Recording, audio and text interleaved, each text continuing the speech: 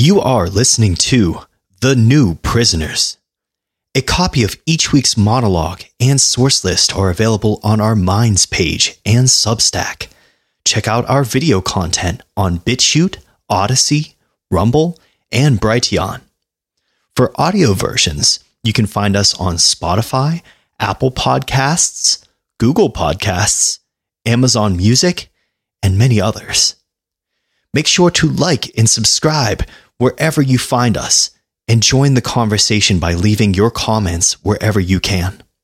You can follow The New Prisoners and The New Prisoner number 6 on Instagram and The New Prisoner number 6 on Gab or at New Prisoner 6 on Twitter. If you would like to be a guest, please email The New Prisoner number 6 at protonmail.com and provide a brief description of the topic or topics that you would like to discuss, and a screener will contact you. You can always choose to appear anonymously. You can now donate to The New Prisoners through anchor.fm/The New Prisoner number 6/support with a monthly donation of 99 cents, $4.99, or $9.99. We also have a subscribe store where you can make a one-time or recurring contribution at subscribestar.com/the-new-prisoners. You can also donate both US dollars and crypto to us on Minds and Odyssey. All donations go towards studio upgrades to make more content and advertising to spread the word about the show. Every amount is appreciated. Now let's get on with the show. Not all interactions that I've had with people that disagree with me have been great conversations, but I still try to manage to take something away from it. Sometimes these conversations can lead to the same kind of really deep introspection, or even more so than the agreeable ones. But the one that I'm about to tell you all about now is about one of these experiences with someone defending child grooming. Now, I want to say that I'm in no way encouraging any contact with the individual I am about to speak of, and please, no threats of violence. This is not a threat of violence against anyone. This is merely an exploration of a topic. This topic gets people fired up, and it damn well should. But we are defenders, not aggressors. This, if anything, is a warning, and we have the right to defend ourselves and especially our children, and that I will argue to the death. So here it goes. The other night, I'm scrolling through one of our video platforms, and I come upon a video from a channel that I've followed for years. I've used their work for researching topics for the show, because the takes are usually spot on and they always provide sources. This video was a miss for me, but where things went a little sideways was when I left a comment. The comment I made had to do with the government's failures in protecting children, and I simply stated what I felt most of you listening would probably consider to be a reasonable solution to the problem. Hang the fucking pedophiles. The response I got from this individual was perplexing at first. He called me an immoral person. Now, I am well aware of the scourge of moral relativism and its effects on our culture, but I incorrectly assumed that he was making an anti-death penalty argument, which, if you gravitate around libertarian circles, is a familiar argument, and I'm willing to have that argument. He even posted on a comment above that taxation was theft, so another context clue that he was another liberty-minded individual. Nope. Before I could respond, another person chimed in and called this person a groomer. Now, after seeing that, I looked for other comments he had made on the video, and he was not just defending the act of grooming, but claiming that he shared those same desires for grooming kids. That's when I had to reassess my approach. After the groomer comment from another poster, the person defending pedophilia asked that if there were a neighboring country that harbored pedophiles, would we go to war with it? This gave me pause. When someone brings up war, it's a natural conclusion to think of violence and aggression towards others. This I am opposed to. But after much of that deep introspection I mentioned before, I arrived at a conclusion. Yes, because there are many ways to win a war. I don't have to shed blood to win the spiritual and intellectual debate on this one. I want to shut that pedo shit down, and so do almost all of you listening, I hope. And because of that, we can all be the influence on the culture around us that never allows it. One of those means is to clearly signal to anyone that attempts that shit with our children that it has no fucking quarter here. We hang those that victimize our young, our innocent, because that shows the others what awaits them if they act upon those evil desires. We can't control minds, behaviors, and desires. Our ideological opponents want nothing but that control. But a pedo at the end of a rope is the ultimate no fucking trespassing sign. You can come at me with all sorts of ideas about shit I disagree with. But with kids being harmed and you acknowledging that you would engage in such activities is when I have to call it a night. I'll give you all my final response to this guy in a minute. But to clarify, I'm not saying to do it all mob justice style like the left encourages these days. We at the New Prisoners believe in the right to due process. In the event of overwhelming evidence and a fair trial, it is our position that consequences be rendered that fit the crimes committed. That position and the consideration of the harm done by the crime should result in the proper punishment as decided by the law. And we, the people, are the law. No matter what state, no matter how red or blue, every child deserves the right of our protection as a society and in every culture from sexual grooming and molestation. I get that some of you will automatically disagree based on being against the death penalty. I know many of you will disagree with allowing the government the right to kill you. Hell, I'm mostly with you on that. But at some point, it boils down to a mob or some sort of collective issuing justice, or none at all. And I'm taking the one that respects the laws of liberty that we institute within our own communities. We all can't be little Elons and Bezoses flying around our own little universes all the time. I don't want to live in a hive mind either, but I'll take a few standard rules when living around others. And one of those rules, etched in fucking titanium, should be that if you are caught molesting or grooming kids, that there's going to be some kind of punishment for that. If you've been around this subject, you are also aware of the rate of recidivism among child rapists. The moral and logical argument is about how you stop them from harming anyone ever again. I would argue that you do it justly and you do it humanely, but you definitely don't allow them to do it again.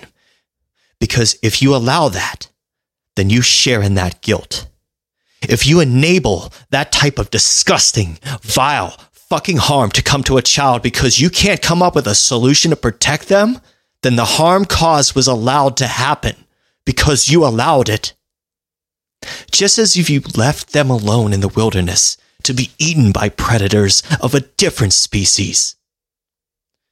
I feel guilt all the time for not doing more to protect the children trafficked around the world by sick fucks like Joe Biden.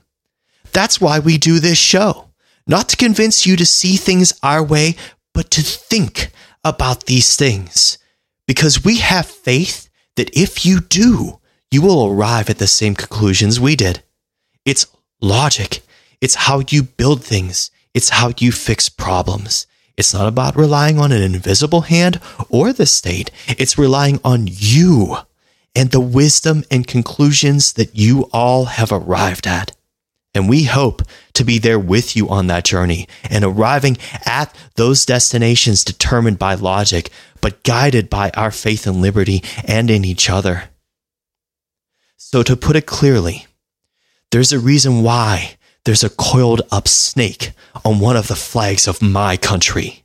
Because when you cross a certain boundary, you can't say you weren't warned. If you think my people were dangerous because we wouldn't allow creeps to put masks on our kids' faces for no damn reason, you got a real problem with risk assessment if you think you can sexually groom them.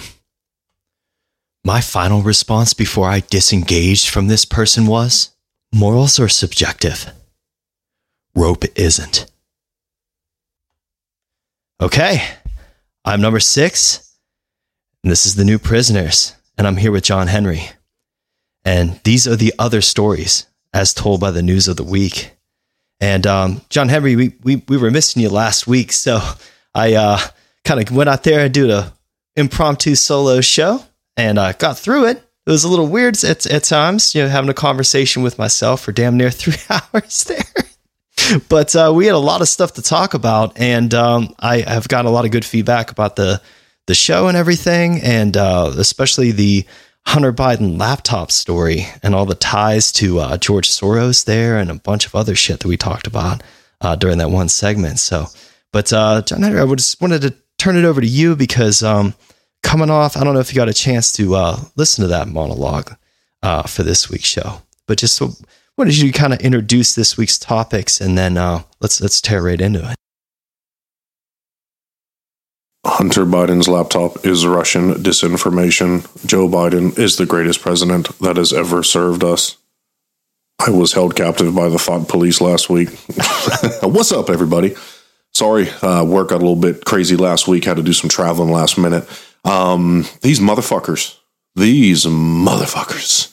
Let's talk about the kids. This is all about the kids this week, guys. We have a lot of other topics to talk about, but we've been saying it over and over and over and over. It was interesting. I was listening to Tim Pool the other day, and one of the gentlemen on his show goes, "Hey, Tim, do you think that they're pushing this agenda so that they can turn pedophilia into a sexual orientation?" First thing I do is send it over to number 6 and go, I've been fucking saying this, yes, man. We have been saying this for months now. Months. And everybody now is just now starting to catch on. I mean, you look at between Disney and pushing for grooming and the fight against Don't Say Gay bill that's really not a bill about saying the word gay, all the way to Ketanji Brown Jackson, right, being sworn in on the Supreme Court. I mean, it is absolute fucking chaos. I mean, this woman is stands behind pedophilia, all the way down to brutal, infant rape and torture. I mean, guys, this has got to be a damn wake-up call for you. As we tell you a million times, there are no coincidences. And when you look, it is fucking everywhere. It's unbelievable to see major chain stores with, Lush, the soap store, right? I saw today a posting, their giant sign that says trans kids belong here, right? This is the battle for your children. This is, more importantly, a battle for your children's innocence to be maintained. When you look at it, the amount of posts that are out there with women saying, to my mom and dad, thank you so much for not putting me on hormone therapy treatments when I was 5 because I was a tomboy and liked to ride bicycles. I mean, guys, the world is absolutely crumbling around us when it comes to the sanctity of a family unit, right? To kids' innocence. And I've said this before. When I was 6 years old, I was hoping there was still a chance that I'd sprout wings and be able to fucking fly. Well, that doesn't mean that I should have had them surgically attached to my body. And there's no difference between what's happening now. I mean, it is a criminal act of what's going on. You have teachers saying, I am so uncomfortable that I cannot share with my 5-year-old students about my relationship with my partner of the same sex. I got news for you, guys. When I was 5, 6, 7, 8, damn near all the way until I was probably a senior in high school, I didn't know a fucking thing about my teacher's personal life, whether or not they were straight, whether or not they were gay, whether or not they were married or single, because that's not the place to share that type of information. So, this is basically the War on Kids Part 2, because it is growing exponentially every single day. And I hope that y'all see these warning signs, right? So the first article we're going to start off with is grooming. Know the warning signs. Folks, it's time to fight, man. We have to push our way to the front lines right now to fight for our children, because these sons of bitches are coming after them, and they're coming hard and they're coming fast. And as they've jammed all the LGBTQ, and you're a homophobe if you're not fully supportive of trans rights and men competing in women's sports but calling themselves by a female name, right? And they've guilted you into going, well, I can't say anything against this. That's only the beginning. They weren't really pushing that narrative. It's the setup to the setup. We talk about that all the time. And now we see what the true direction is going. I mean, Disney, it literally makes me sick to my fucking stomach seeing the agenda that they're pushing there. And I am very grateful to see, one, the parents outside. And I know we're going to get into this stuff, but I'm fired up about it, right? Seeing the parents, protesting outside the park, and also seeing their stock crashing these last couple days. You fuckers. How dare you? Disney is part of every child's life. Every child globally, damn near every child globally, they know who Mickey Mouse is. So to use that as the tool to attack the kids, what that means is that there's no low that they won't stoop to, folks. Shame on them. So let's get into it. Today we're fighting. We're fucking scrapping. I mean, we are toe-to-toe, and we're ready to go to fucking war. I like that attitude. Right back at you, sir. I'm happy to be back. Let's go, baby. That's These kind of motherfuckers. Yes, that's the kind of energy we're bringing on this episode, folks. So gear up. We're starting off this one with from RAINN. That's RAINN, and they are the Rape, Abuse, and Incest National Network, I believe. So this one is grooming. Know the warning signs. One tool common to those who sexually abuse kids is grooming. Manipulative behaviors that the abuser uses to gain access to a potential victim, coerce them to agree to the abuse, and reduce the risk of being caught. While these tactics are used most often against younger kids, teens and vulnerable adults are also at risk. Grooming can take place online or in person. It's usually employed by a family member or someone else in the victim's circle of trust, such as a coach, teacher, youth group leader, or others who naturally have some interaction with the victim.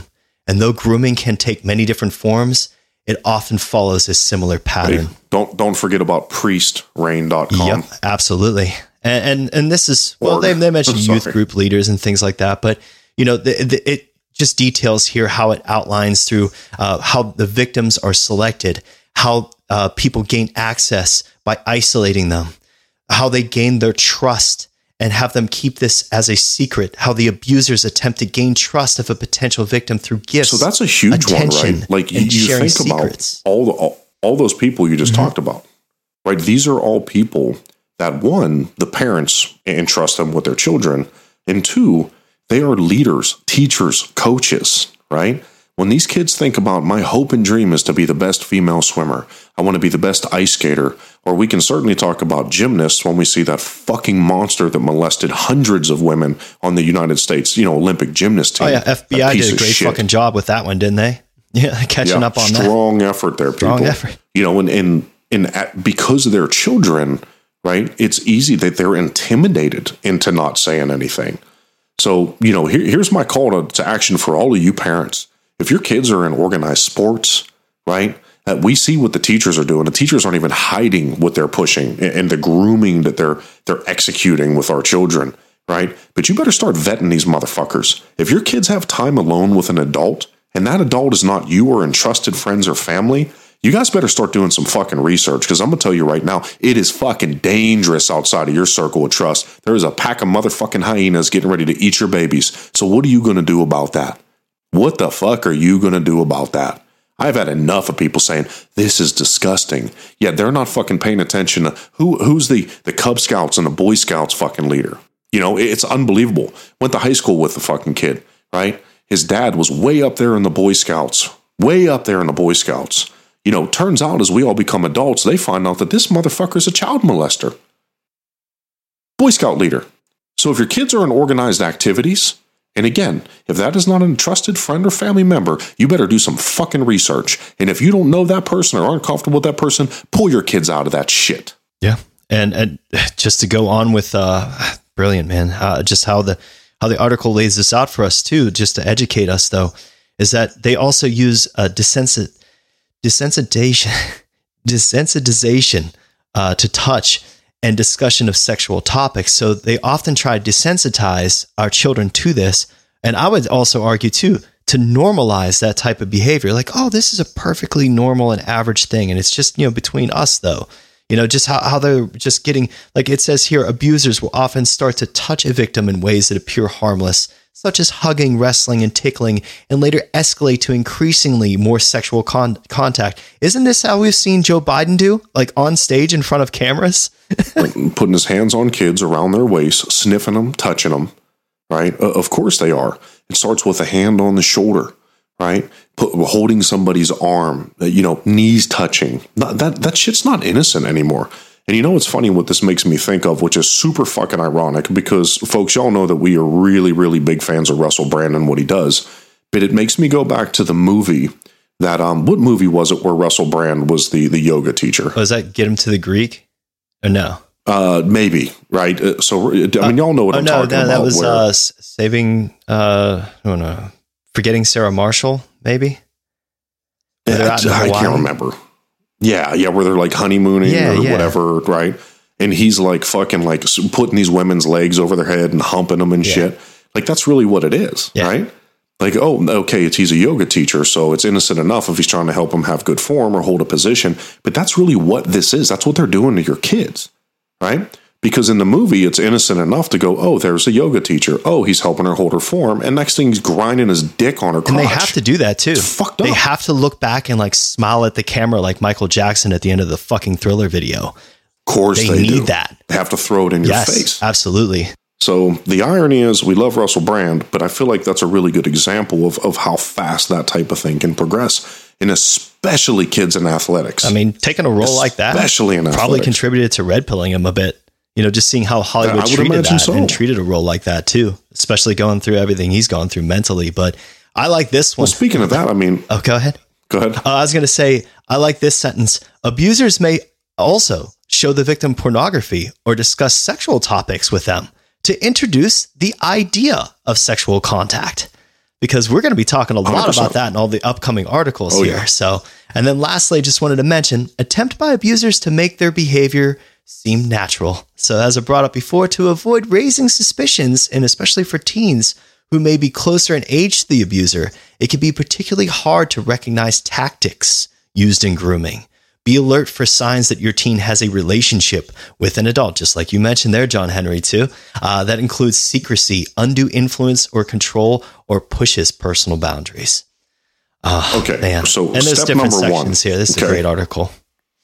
So step number one, like I just said, you vet any adult that's in your child's life that you don't completely trust or know on an intimate basis, right? Step number two, moms, dads, aunts, uncles. It is time to fucking break up with Hollywood and pop culture. Because you want to talk about grooming of the children, that is the most prolific area, right, that is accomplished. They sexualize fucking everything. We talked about cuties, why I canceled my Netflix account, but everything is incredibly hypersexualized. That's poison to your children's brain. That makes them think that it's okay to shake your ass as a fucking 6, 7, 8-year-old, 10-year-old kid. It's not okay. So you want to talk about grooming on a mass scale outside of in person? Guys, this is what it is. It's fucking Hollywood. It is a television. It's all of that. They are sexualizing kids to make this common so the kids are comfortable. So if they see something on movie or something on TV and then an adult does that same thing, they're okay with that because that's become normalized. So you got to break up with fucking TV. You have to break up with Hollywood. You have to break up with that shit because you want to talk about grooming. So let's go back to Epstein, right? So people like Naomi Campbell, right? Guys, they were grooming underage women. And Ghislaine Maxwell, same thing. They were grooming them. Fuck, everybody. Here's what blows my mind. What was one of the hottest topics over this last week? The hottest topics globally. What did everybody fucking talk about? It wasn't the Ukraine war, right? But there was something that came out of every single fucking person's mouth. What did they talk about? You know what it is? I would say Will Smith. It's Will fucking Smith. Oh my goodness, Will Smith slapped Chris Rock and then screamed fuck. Everybody cared about that. Everybody cared about that. I fucking wish that 50% of that fucking energy and attention went to the fact that Will Smith and Jada Pinkett Smith were on Epstein's fucking flight logs. But that wasn't shocking. That wasn't something that we went, oh my goodness, maybe he's not the guy we think he is. We didn't have a moment of fucking clarity on that to say this is a bad fucking guy. And it wasn't until he outright on live television assaulted another person? Are you fucking kidding me right now? You are broken, man. If that wasn't more concerning for you than him slapping somebody, you are fucking broken. Your thinking is broken. How you rationalize things is broken. Nobody cared. How come not getting brought up? Everybody talked about it. Every news channel, every fucking social media person. Why didn't anybody go, by the way, it seems like he's on a pretty slippery slope after, Jeffrey Epstein's flight logs were released and him and his wife were both on the motherfuckers. Bunch of sick fucks. For the same reason that they pulled that ABC news story, because it would upset the royalty, rather the British royalty or any other form of the royalty that's out there that isn't supposed to be talked about in that way. And you brought up another brilliant point about energy there, John Henry, and something that a lot of us that have ever trained in grappling would have learned is that you can utilize someone's aggression towards you and channel that energy and turn it into a force greater than you attacking them. By them attacking you and moving forward at you, you can pull somebody and flip them and create a much greater force and impact on that person. And I think that our defensive posture as a culture right now needs to utilize that sort of tactic. Take their aggression at us and use it against them. So as, not to bring up another sort of topic here with it, but as Will Smith slapped Chris Rock, if I were Chris Rock, I'd be suing the shit out of Will Smith. Make something out of it. Make damage happen. What he did was he posted that lame ass sissy bitch nonsense apology. Chris Rock apologized. A fucking comedian, a satirist. He apologized for a joke that really wasn't even very good. No. Wasn't even that good. No. I wasn't impressed. I thought Chris Rock is a much better fucking comedian than that half-assed G.I. Jane joke. It reminded me a lot of like the thing that Roseanne Barr got canceled for, where it's just like you could make that comparison between the two and have it not be that thing, have it not be malicious. But let's move on. I mean, his job is to make jokes. Yes, of course. You know what I mean? And I love what Ricky Gervais said. He said, I wouldn't have made fun of her bald head. I would have made fun of the dicks in her mouth from all the other guys that she was splowing. Because we all know that Will Smith is a cuck. Yeah, let's talk about where she may have learned those skills. Weirdos. Let's go. Who want to sexualize your children. And this is from the Federalist. This is great. I love this title. Weirdos who want to sexualize your children should absolutely be stigmatized as groomers. This person, Kylie Zempel, does an amazing job with this fucking article. I disagree with that title. Oh. We should replace stigmatized with fucking prosecuted. Oh, absolutely. Yes. That's what that should say. Absolutely. Absolutely. And it says, are we really quibbling over whether groomers is an okay word to refer to people who delight in sexualizing kids and hiding it from parents, just as we brought up there with the definition of grooming? I'll go with pedophiles. Yes. But I love how they soften it. Oh yeah, no softening with calling them groomers. Yeah, we're not blocking the chair shots here. We're going straight for the dome. What does it say about the pathetic state of the political right that instead of spending our energy, this is something you were just talking about, John Henry, spending our energy advancing the ideas and institutions that promote human flourishing, we're quibbling over whether groomers is the right word to refer to people who delight in sexualizing other people's kids and hiding it from their parents. So this one goes on to say the ranks of progressives and unmistakably pro-LGBT media who spend their days throwing around insulting hyperbole like Nazi and fascist and silence is violence are being joined by so-called conservatives. Yes, like people like Mitt Romney. There's a reason why I call him Mitt, because it looks like he has a catcher's mitt in between his legs because he has no fucking sack. And we're going to talk about that. Fuck him too. Yes. Fuck him too. Spoke out against Katantra. I just, I'm trying not to get ahead of myself here, folks. He's getting his this episode for sure, too. I'm on fucking fire. Good. I'll wait. I'll wait so we can fucking smash him into the dirt. I wanted to bring it up now just to light the fuse now to get ready for it later. It's already lit. But I love it. It says, being joined by so-called conservatives who've taken upon themselves to lecture those to the right of them that, shuckly, it's not appropriate to call the kids entertainment creators and sanctioned educators who insist on sexually indoctrinating 5-year-olds groomers. It's absolutely absurd, and conservatives aren't abandoning their principles by abandoning needless throat clearing about teachers' alleged good faith and the left's intentions. Hey, can I shit on Ron DeSantis for a second? Would you mind? You can do it. You can do it here. No, folks, you know that we're big Ron DeSantis fans. Well, we feel that he genuinely fights for the people of Florida and, frankly, for the people of America. But I got to tell you, Ron, you really fucking pissed me off on this one, right? You really pissed me off on this one. And I think the best thing that summed it up for me was an infographic that I did share with number 6, and it showed, states that you can groom children at any age, right? And it had every state in the country was in red. And then in the blue section, it said states that you can only groom children between grades 3 and 5, or was it preschool and 3rd grade? And it had Florida. So here's my fucking gripe right now with Ron DeSantis, and you know that I always have your back, Big Ron. But I got to tell you, for there to be a designation of certain ages that you can't talk about that shit, I'm not happy about that. I'm not happy about that. I feel like it was just a tip, bro. So get your shit together. I am in the opinion that there you go. Thank you. Right? There is nothing that says that there should be any age of school-age children that should ever be allowed. So why did we designate an age? Why is there a limit there? There should not fucking be one. So Ron, you're pissing me off, and you better get back to the fucking drawing board before we cancel your ass too. That's all. Please. Yes, there are no sacred cows, especially when it comes to this topic. And this is just our first topic today, folks. So this is going to be a fun one. But let's move on with the next article, because I wanted to point this out too. This is from WND. Biden's HHS chief wants taxpayer-funded child mutilation and amputation.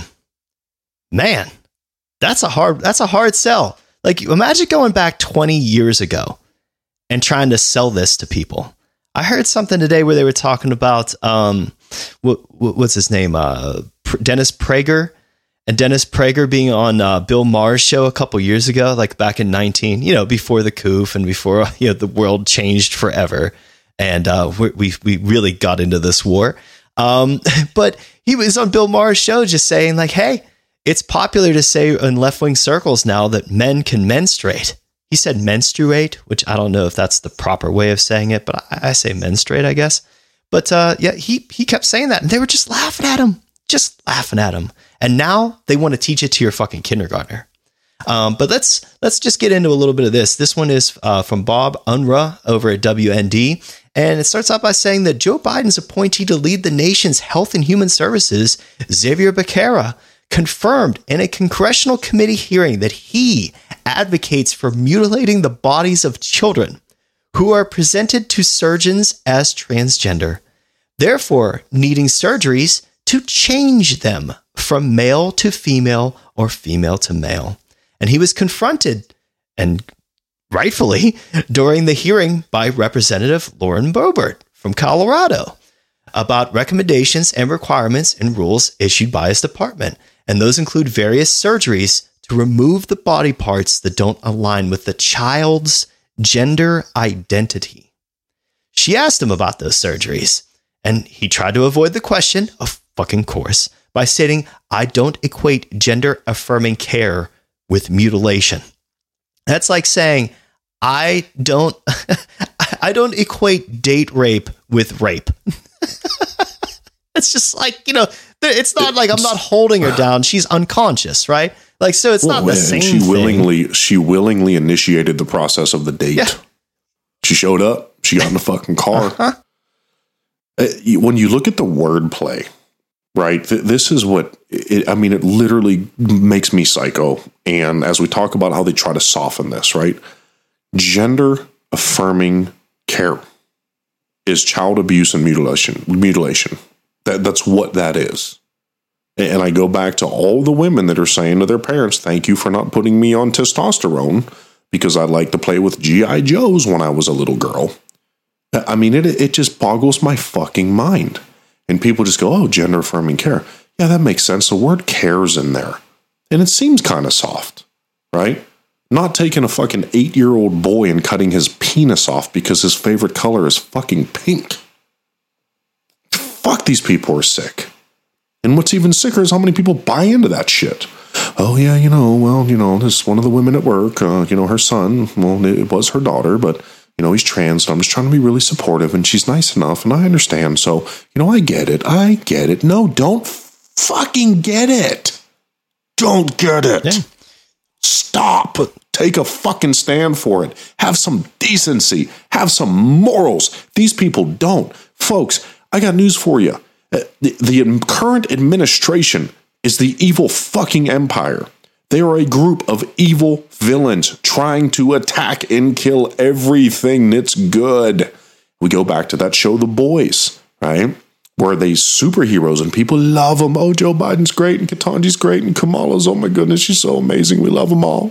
Merrick Garland, oh man, I'm just so glad he's African American. This is so great. These guys are so wonderful.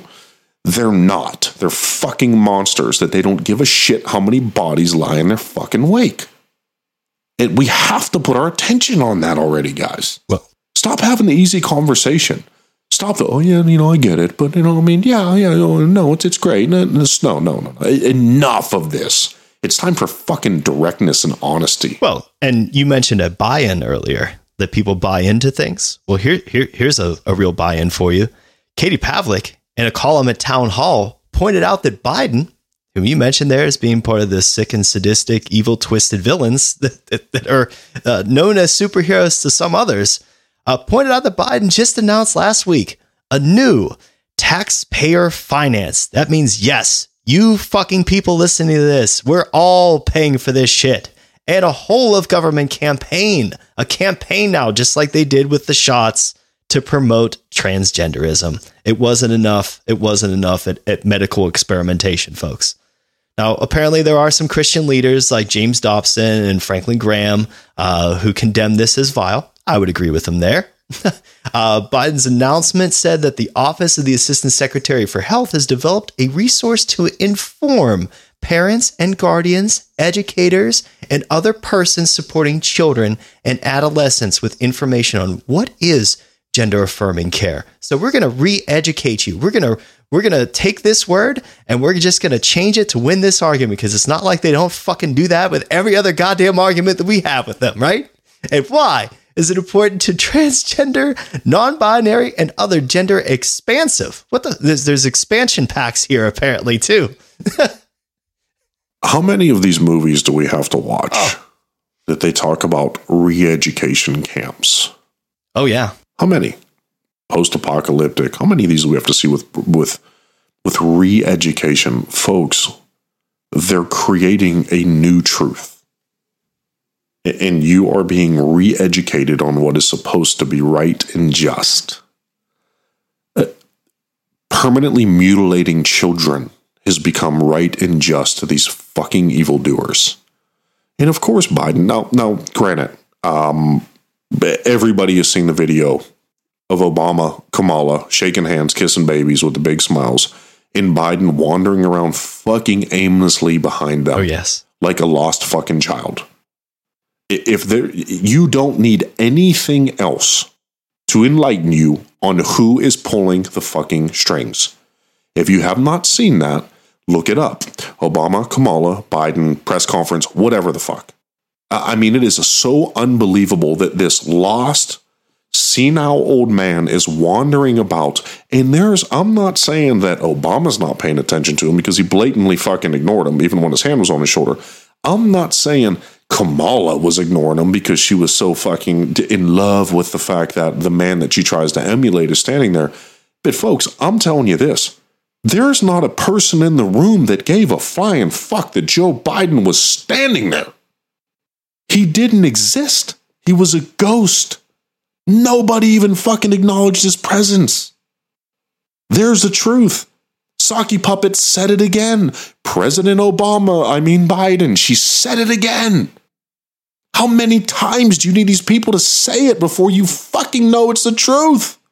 It's the only thing honest they ever do is fuck up and tell you the truth occasionally. Yeah, it's pretty spot on. It's not just a Freudian slip the first time, guys.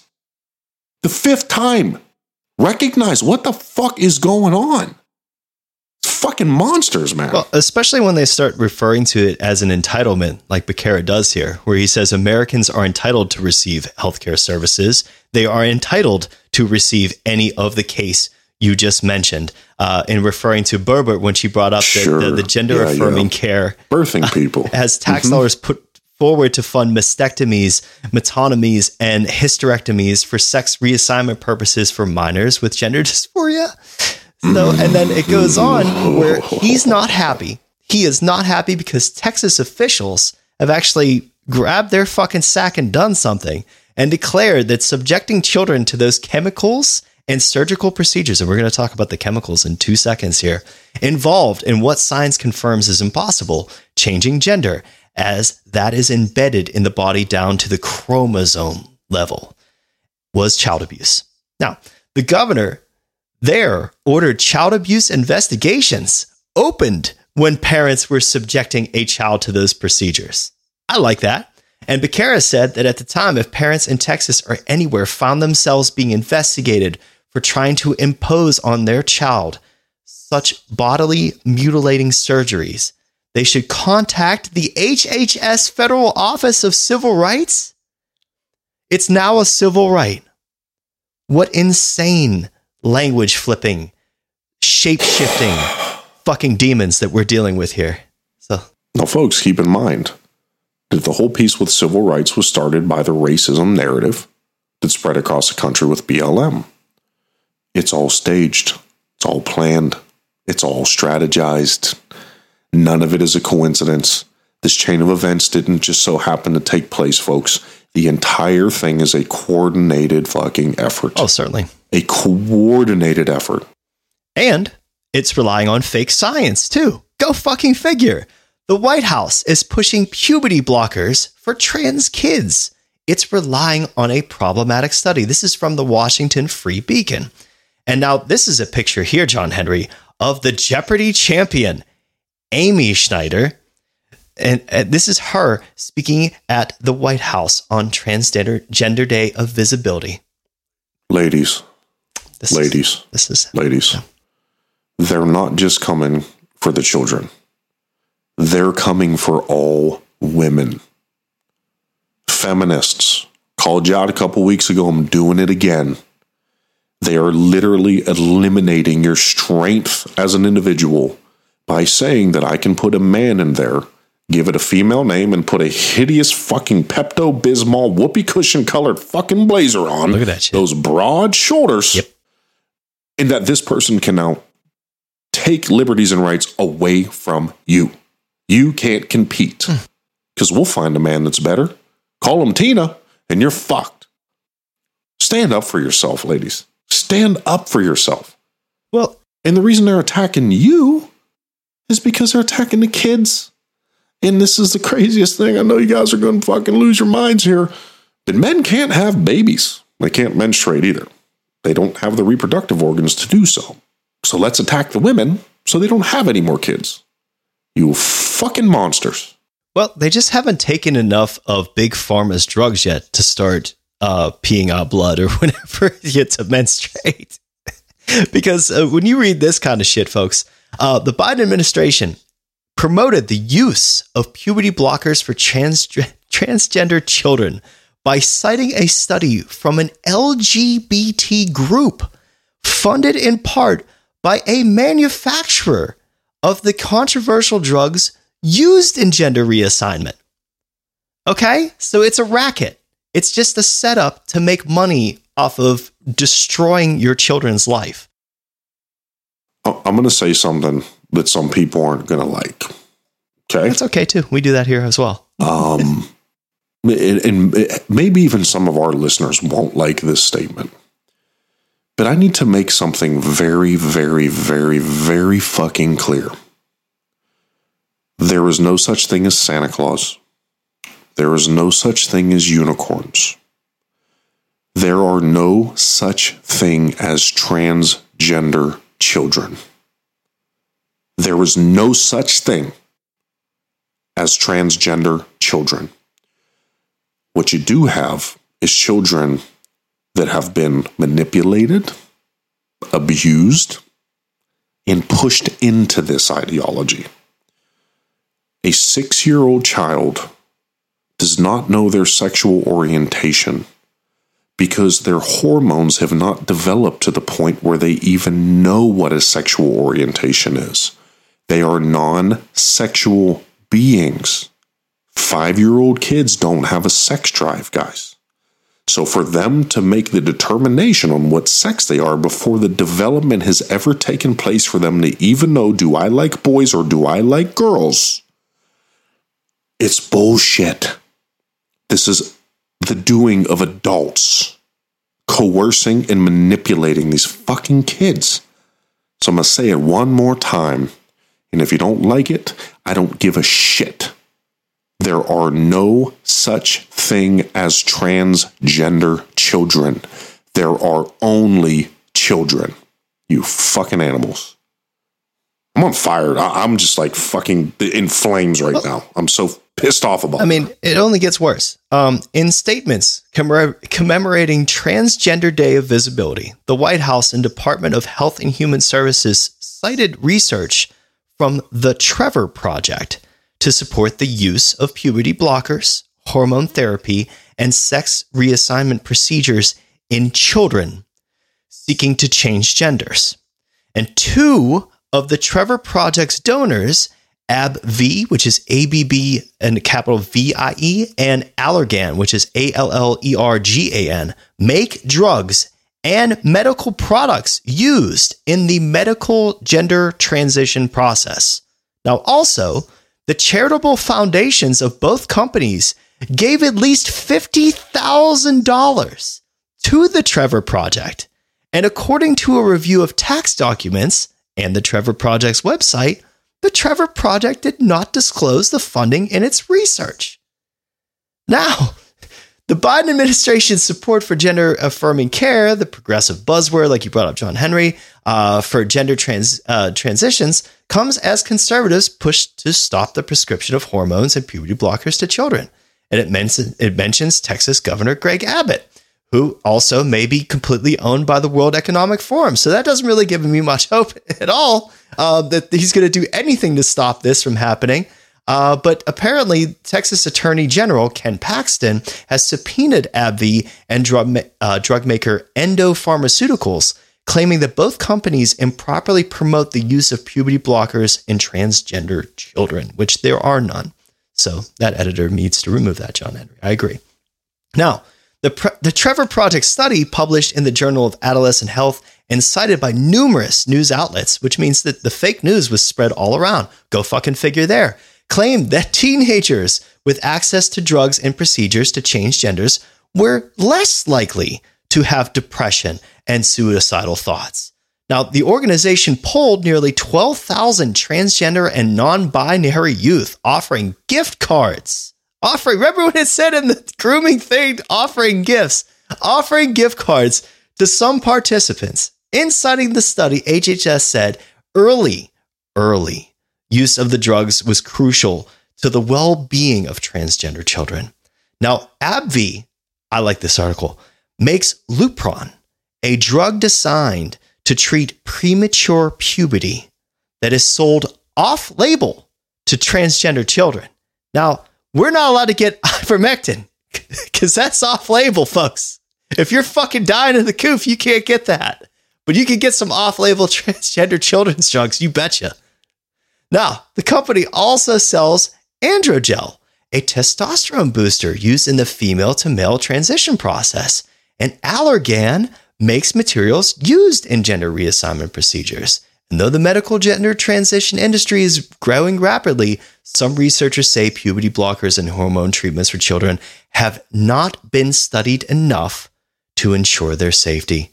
Oh, like they really give a fuck about that. After all this shit over the past 2 years with these fucking shots, I really don't think they care. Now, it says down here that drug companies have ramped up funding for LGBT groups and transgender research in recent years. And a group of Stanford researchers who released another influential study this year endorsing hormone treatments received funding from Pfizer and Arbor, according to a report from the Daily Caller. And Pfizer sells estradiol, an estrogen hormone used by males transitioning to females. Pfizer is also a sponsor of the Human Rights Campaign, an LGBT rights organization that was also cited in the HHS document touting treatment for transgender children, which don't exist. The document also cited research from the Endocrine Society, a medical group that has endorsed the use of puberty blockers for children seeking a gender change. And AbbVie, Pfizer, and other drug companies that make drugs used in the gender transition process are corporate liaisons for the Endocrine Society. AbbVie gave $20,000 to the Endocrine Society in 2020. So let's move on. This one you submitted to us, I believe, John Henry. New Jersey. This is from Blaze Media. New Jersey to require second graders to learn about gender identity and climate change. It's abuse, plain and simple. That's a quote. This one's from Paul Sacca. And I just wanted to scroll down to this one because just briefly, folks, second grade students in New Jersey public schools will receive lessons in gender identity and climate change, as we stated there. But in June of 2020, the New Jersey's Board of Education approved this student learning standards. They call it the Comprehensive Health and Physical Education with an 8-4 vote. The curriculum is set to go into effect by September of this year. But I wanted to point something out here that they do, is that they make second graders, in a lesson plan called Understanding Our Bodies. Teachers are instructed. This lesson does, however, acknowledge that there are some body parts that mostly just girls have, and some parts that mostly just boys have. And being a boy or a girl doesn't have to mean you have those parts, but for most people, this is how their bodies are. And most people have a vulva and a vagina or a penis and testicles, except for Mitt Romney, but some people's bodies can be different. See, I'm right. Your body is exactly what is right for you. Now, the instruction, it says, the instruction guide asks second graders to correctly identify at least 4 body parts of the female and male genitals. Remember what we said about showing them porn and sexually explicit things, trying to normalize this?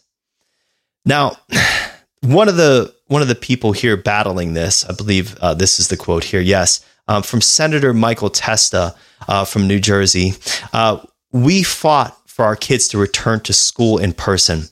Then we had to fight to take off our kids' masks. Now we have to watch our elementary school children who have already fallen behind thanks to the Murphy lockdowns because Governor Phil Murphy is a piece of shit. Hold on. I have a question for you. Mm-hmm. Do you think that part of the school closures and COVID was to give them time to construct this fucking albatross? I think it was already constructed. They just had to put it in place. It's like it's like a prefabbed house. Like they just already had the entire plan put in play, but they just had to like actually move the pieces on the board where they were supposed to go for this to happen. Yeah, because guys, let me ask you, I mean, before the pandemic, were we talking about trans kids? Like, was this a common topic that was discussed? No, not really, because Dennis Prager was laughed off a fucking Bill Maher show, apparently. Exactly. It was a joke. Yeah. But now all of a sudden, this is a mainstream dialogue and conversation. Again, all strategy. Back to you, sir. And back to number 6 in the weather. And let's move on with the New York Post. It's currently raining hellfire and damnation across the entire globe. Just watching this video of Kamala Harris signing the shit, I'm going to have to pause that. I can't. Oh, that's a great one. We got her face. This is how I imagine her thinking when people pose questions to her, that's the real expression that she has there, folks. But the Senate confirms Ketanji Brown Jackson as the first black woman on Supreme Court. Oh, hooray. So down here, it goes over the 3 Republican senators. We're going to be talking more about some of these people too. But Susan Collins of Maine, Lisa Murkowski of Alaska. Wow. Don't you really, I mean, I don't necessarily want Russia to take over Alaska, but can they at least take Lisa Murkowski from us? Can we do that in trade? Like, y'all motherfuckers can't have it back. Like, we're gonna keep the oil and everything up there, and the fishing industry and whatever else they got going on. But you motherfuckers, you Russians, you can have Lisa Murkowski. Fuck her. And Mitt Romney of Utah, the biggest piece of shit, voted with all 50 Democrats to confirm Jackson, and Vice President Kamala Harris presided over the vote, which was held up for several minutes to allow Senator Rand Paul to cast a no vote. I mean, at least he did that. It was ceremonious, but oh man. Now, afterwards, Biden said, all right, okay, and was pumping his fist and wrapping an arm around Jackson's shoulders. Ew. The exchange was shown in an edited, of course, White House video released hours later. Now, no reporters or TV cameras were allowed into the Roosevelt room, probably because they were drinking adrenochrome out of a child's skull to celebrate. But in a rare limited grant of access, Biden's press staff allowed still photographers to snap shots of the moment. And here you see Ketanji's fucking Soundgarden's Black Hole Sun video smile right here. Look, why so serious? Oh my goodness. Yeah, I'm coming for your kids. Oh yeah, right through those teeth. That's how she's saying it, man. And just, wow, does he look like a fucking goon. Like, look at what kind of like a risen from the dead type of creature does he look like? Joe Biden, for the folks listening, in this photo, John Henry. The Crypt Keeper. Oh yeah, he's getting there, man. No. Do you know who he looks like? He looks like fucking Humpty Hump, Chevy Chase. What's the movie? In the scrapyard. What is it? No Good Business. What is the movie? Do you know what I'm talking about? Are we talking about Fletch? No. No, Humpty Hump, the rapper with the fake nose. I know who you're talking about. So him, Chevy Chase, they're all in a movie where they end up in the scrapyard with the crazy family and the two big fat babies that look like us. Oh man, we're gonna have to IMDb that one. We're gonna have to go back to there because for whatever reason my brain can't access that porthole right now. I'm gonna get it to you, folks. We will have this to you. I promise. Yes. Okay. Yeah. We'll take one moment there, and let's just if you could look up for one moment, John, just look at this disgusting photo. Oh God. You smell so good, Ketanji. I know, you smell like blood of children. Oh. But yeah, Biden said, congratulations. It's a big day. Indeed. Big day indeed. Most Republicans voted against Jackson, citing concerns about her judicial philosophy or sentences in certain cases. And then also, oh, God, I love him. Senator Lindsey Graham announced his no vote from the cloakroom of the chamber. What was he doing in there? Okay, folks, movie's called Nothing But Trouble. Nothing But Trouble. Photos coming in momentarily. Oh, excellent. Gotcha. Well, let's look into that. Man, these photos in this article are fantastic too. Absolutely fantastic, folks. Those of you not not watching here, we are on BitChute, Odyssey, and Rumble. So if you'd like to see our visually expanded podcast here now, definitely check us out on those. And you're also, almost forgot to mention, we are also now on Brighteon too. That's the new guy in town for us. Okay, found what I need. Where would you like me to send it, sir? Send it to the Instagram. Yeah, that's easy for me to slide over and bookmark there. But now let's move on to the next one. The World Economic Forum. Algorithms will soon decide if a child is gay before they decide themselves. That sounds kind of weird. Now let's go on, because this is from We Live in a Mad World. That's an awesome fucking website title. But this is World Economic Forum member Yuval Noah Harari. And he apparently has boasted that within the next few years, algorithms will be able to decide if children are unknowingly homosexual. During a 2018 presentation at the annual World Economic Forum meet, titled, "Will the Future Be Human?" You think that we're kidding about this kind of shit when we talk about these things, guys. No, that was in 2018 too. So it's been around for a minute. They haven't just flipped at all. All right. Now, Harari declared the coming merger of infotech and biotech will provide the ability to hack human beings. And according to Harari, algorithms will soon be created that will know the person better than they know themselves. We really don't know ourselves, Harari said. And to give an example, when I was 21, I finally realized that I was gay after living several years in denial. And this is not exceptional. A lot of gay men live in denial for many years. They don't know something very important about themselves.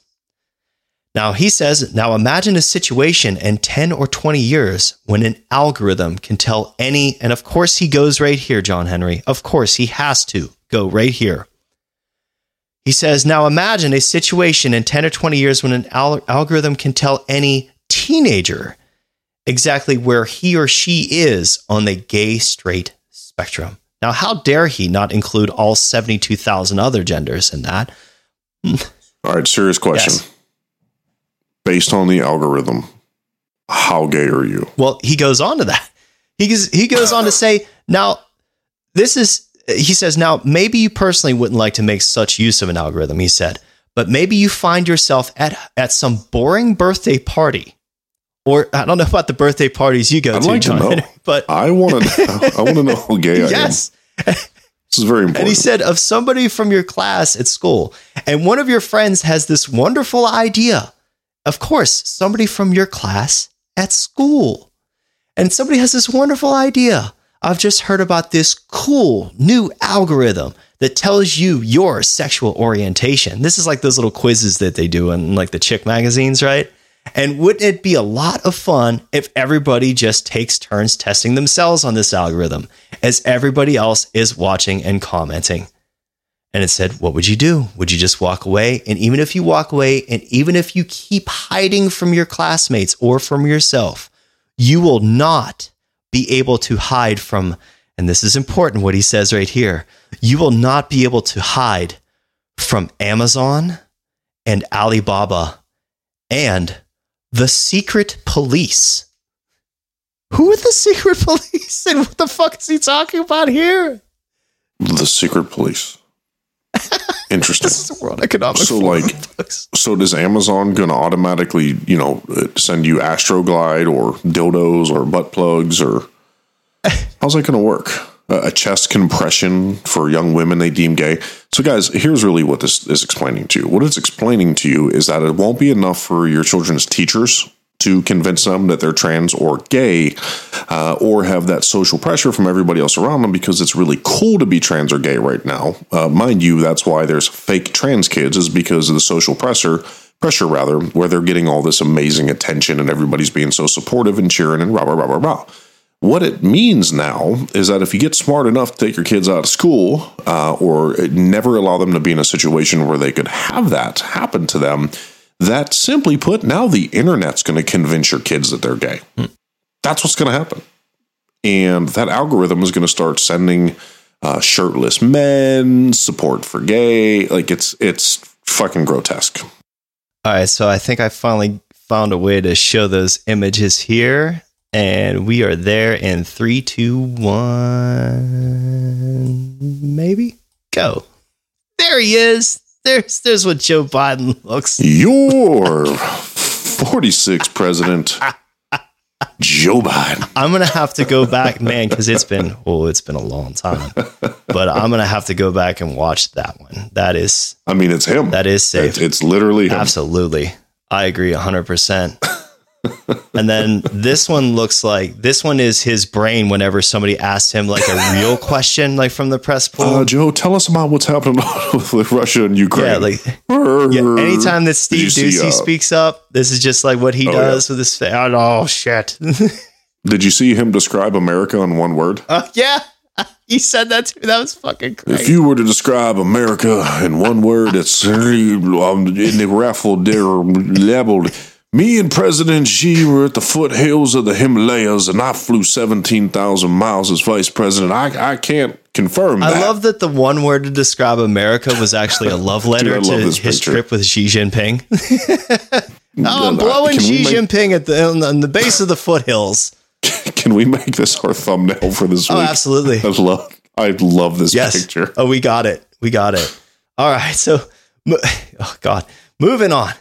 Now, I also wanted to point out, too, that Harari goes on to say, as you surf the internet, as you watch videos or check your social feed, the algorithms will be monitoring your eye movements, your blood pressure, your brain activity, and they will know they could tell Coca-Cola that if you want to sell this person some fuzzy, sugary drink, don't use the advertisement with the shirtless girl, use the advertisement with the shirtless guy. So it's all about monetizing the control over you. So I'm just going to go ahead and let everybody know right now. That algorithm would say that I am 100% gay. 100% gay. Guaranteed. And I'm going to explain why. I like to work out. Yeah. I always like lifting weights, like World's Strongest Men stuff and power lifter stuff and bodybuilding stuff. And I got to tell you, based on the amount of shirtless, muscular men that I've looked at, on my own accord, mind you, wasn't led to that at all. I can guarantee you that I am 100% homosexual. Yeah. Your whole feed is just like naked dudes that look like the Stoltman brothers. It's so rough. That's all it is. It's giant men in spandex talking about pumping. Oh, my goodness. And it's so I am the gay. Well, and speaking of the gay, Harari ends with, you wouldn't even know that this was happening. Because that's how they do the grooming. But they will know. And this information will be worth billions. So now, speaking about billions of worth and things of grooming nature, let's talk about this. Disney's new spokeswoman worked for Biden, Obama, and Hillary. Of course, there has to be a fucking connection in the cabal and the satanic pedophilia cult. Back to those names, John Henry. Disney has named Christina Shockey a veteran of the Biden administration, the Obama administration, and the Hillary Clinton presidential campaign. Her last name is Shockey. Yep. It's really, they keep saying Jen Psaki's leaving that role. It's just going to be her with brown hair. Yeah. It's just going to... And they're going to pretend it's a completely different person. I hope she has a goatee too, like a bizarro Jen Psaki. Comes in there. What the fuck is wrong with these people? We need you that. Monsters. We need that. Fucking shapeshifters. Now, it says here, the move comes as Disney faces backlash from consumers, as they fucking well should, and lawmakers, as they fucking well should, over its opposition to the Florida Parental Rights Bill, which CEO Bob Chapek condemned after pressure from progressive activists within the entertainment conglomerate. And according to a press release from the Walt Disney Company, Shockey was appointed by President Biden to lead the nationwide COVID-19 vaccine education campaign. So this is her payoff for selling the souls of so many children into the fucking arms of Pfizer, right to the mouth, as you see, like if you ever watched Metropolis, just feeding them right into the mouth of Moloch there. that she served that education campaign in the Obama administration, and also served in the Obama administration as special assistant to the president and communications director to the first lady. So she worked with Michael Obama too, and worked as deputy communications director for Hillary Clinton's 2016 presidential campaign. Now, Psaki also co-founded the American Foundation for Equal Rights, which is a nonprofit, probably used as a slush fund or some type of way for them to move money around illegally, and a nonprofit that pushed for full federal marriage equality for all Americans. Of course, the Disney statement lauded Psaki for leading the successful bipartisan, thank you conservatives, you shitcons, public awareness campaign and legal challenge to restore marriage equality to California. Now, let's move on to this next one, because this kind of ties into the political angle of this too. Will the court allow special counsel John Durham to see the Clinton campaign documents? So we just mentioned that this last bitch worked for Hillary Clinton back in 2016, whenever they were attempting the first coup on President Donald Trump back then, the first attempt, at least that we know of. And now the Clinton campaign, the DNC and Perkins Coie and Fusion GPS withheld or redacted numerous documents. Go figure. It's Hillary Clinton and there's more document scandals. So late Wednesday of this week, special counsel John Durham filed a motion to compel the 2016 Hillary Clinton campaign, the Democratic National Committee, Fusion GPS, and Perkins Coie to provide the judge presiding over the Michael Sussman criminal case copies of unredacted documents previously withheld from the government. The Clinton campaign and DNC have claimed the withheld or redacted documents are protected by attorney-client privilege. Oh, isn't that nice? The type of thing that they violated with Project Veritas and the FBI. But now, I really like this article here from the Federalist. This one's done by Margot Cleveland. But just scrolling down a little bit, they give some background. They also give context for the law, which is important. But also why Durham wants these documents. It says, while Durham argues in Wednesday's motion to compel that the redacted documents are not protected by attorney-client privilege, he acknowledges that without reviewing the content of the material, that assessment cannot be fully made. Thus, at this point, the government first seeks a court order compelling the third parties to provide the unredacted documents to the court for an in-camera review, meaning a confidential review by the court. So what I like about this is that they are at least going to be able to see what's in the documents to see if there is anything there that could be put under attorney-client privilege. But if you go down at the bottom of this article, is that it clearly lays out that while the motion to compel filed last night speaks only to the third parties who hold the privilege of the unredacted documents, that Sussman's attorneys will likely weigh in too, repeating the complaint they made during last week's status conference that followed the hearing on Sussman's motion to dismiss.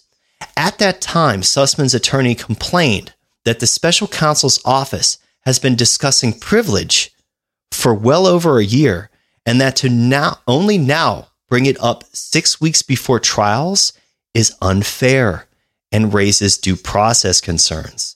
Sussman, of course, could always agree to a continuance of the trial, but then he wouldn't have the due process argument for a possible appeal in the event that he is convicted. An insurance plan, so to speak. So there's still a way out for Sussman. There's still a way out for these people. And even though they're going to get to review these documents in private, John Henry, who knows if they'll ever see the light of day or if they'll even see the light in a courtroom. But moving on, inside, and there's a reason why I connected this to the last article too that we'll get to in just a moment. Inside this $6 million mansion, Black Lives Matter reportedly bought with donated funds. And this one is from the New York Post from Isabel Vincent. The sprawling $6 million mansion bought by Black Lives Matter in Los Angeles once hosted Humphrey Bogart and Marilyn Monroe as house guests and comes complete with a soundstage, music studio, pool, and a 2-bedroom guest house. The 7,400 square foot Studio City compound is a 1930s farmhouse that also boasts 7 bedrooms and 7 bathrooms, according to the real estate listing. Now, I wanted to scroll down here, and the reason why is because in this purchase, property records reviewed by the New York Post on Tuesday show that the home was sold for $3.1 million to Diane Pascal, a Los Angeles-based real estate developer who works in the nonprofit sector, in a deal that closed on October 27th of 2020. Now, the seller at the time, which is a televangelist, Sean Boltz, confirmed the sale to the Post. 3 days after the purchase, however, records show that the property was transferred to a Delaware limited liability company, named after the home's address and representing BLM GNF for $5.8 million. No transfer tax was recorded. Could you imagine the tax bill on $5.8 million fucking dollars on a purchase like that? No transfer tax was recorded because the LLC was representing the nonprofit, which is tax exempt. The LLC is registered under a Washington, D.C. office for the law firm Perkins Coie. Of course, it's fucking Perkins Coie from the Hillary Clinton campaign and from the Russiagate scandal in Washington, D.C. of all fucking places. And a Delaware connection too, so you have the Biden fucking regime in there as well if you want maybe to look into, but which had set up the complex web of BLM GF's related entities in 2016. The discrepancy between the two eye-popping amounts was not immediately clear. Wow.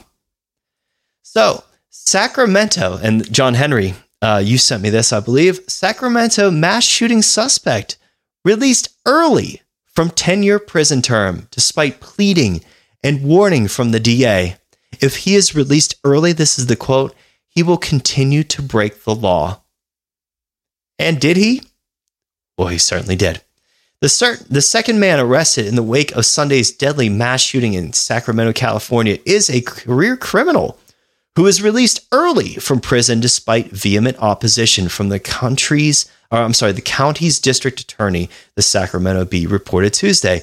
According to documents obtained by the news outlet through a public records request, 27-year-old Smiley Martin was granted an early release from prison in February 2022, just over 4 years into a 10-year prison sentence for domestic violence and assault with great bodily injury convictions.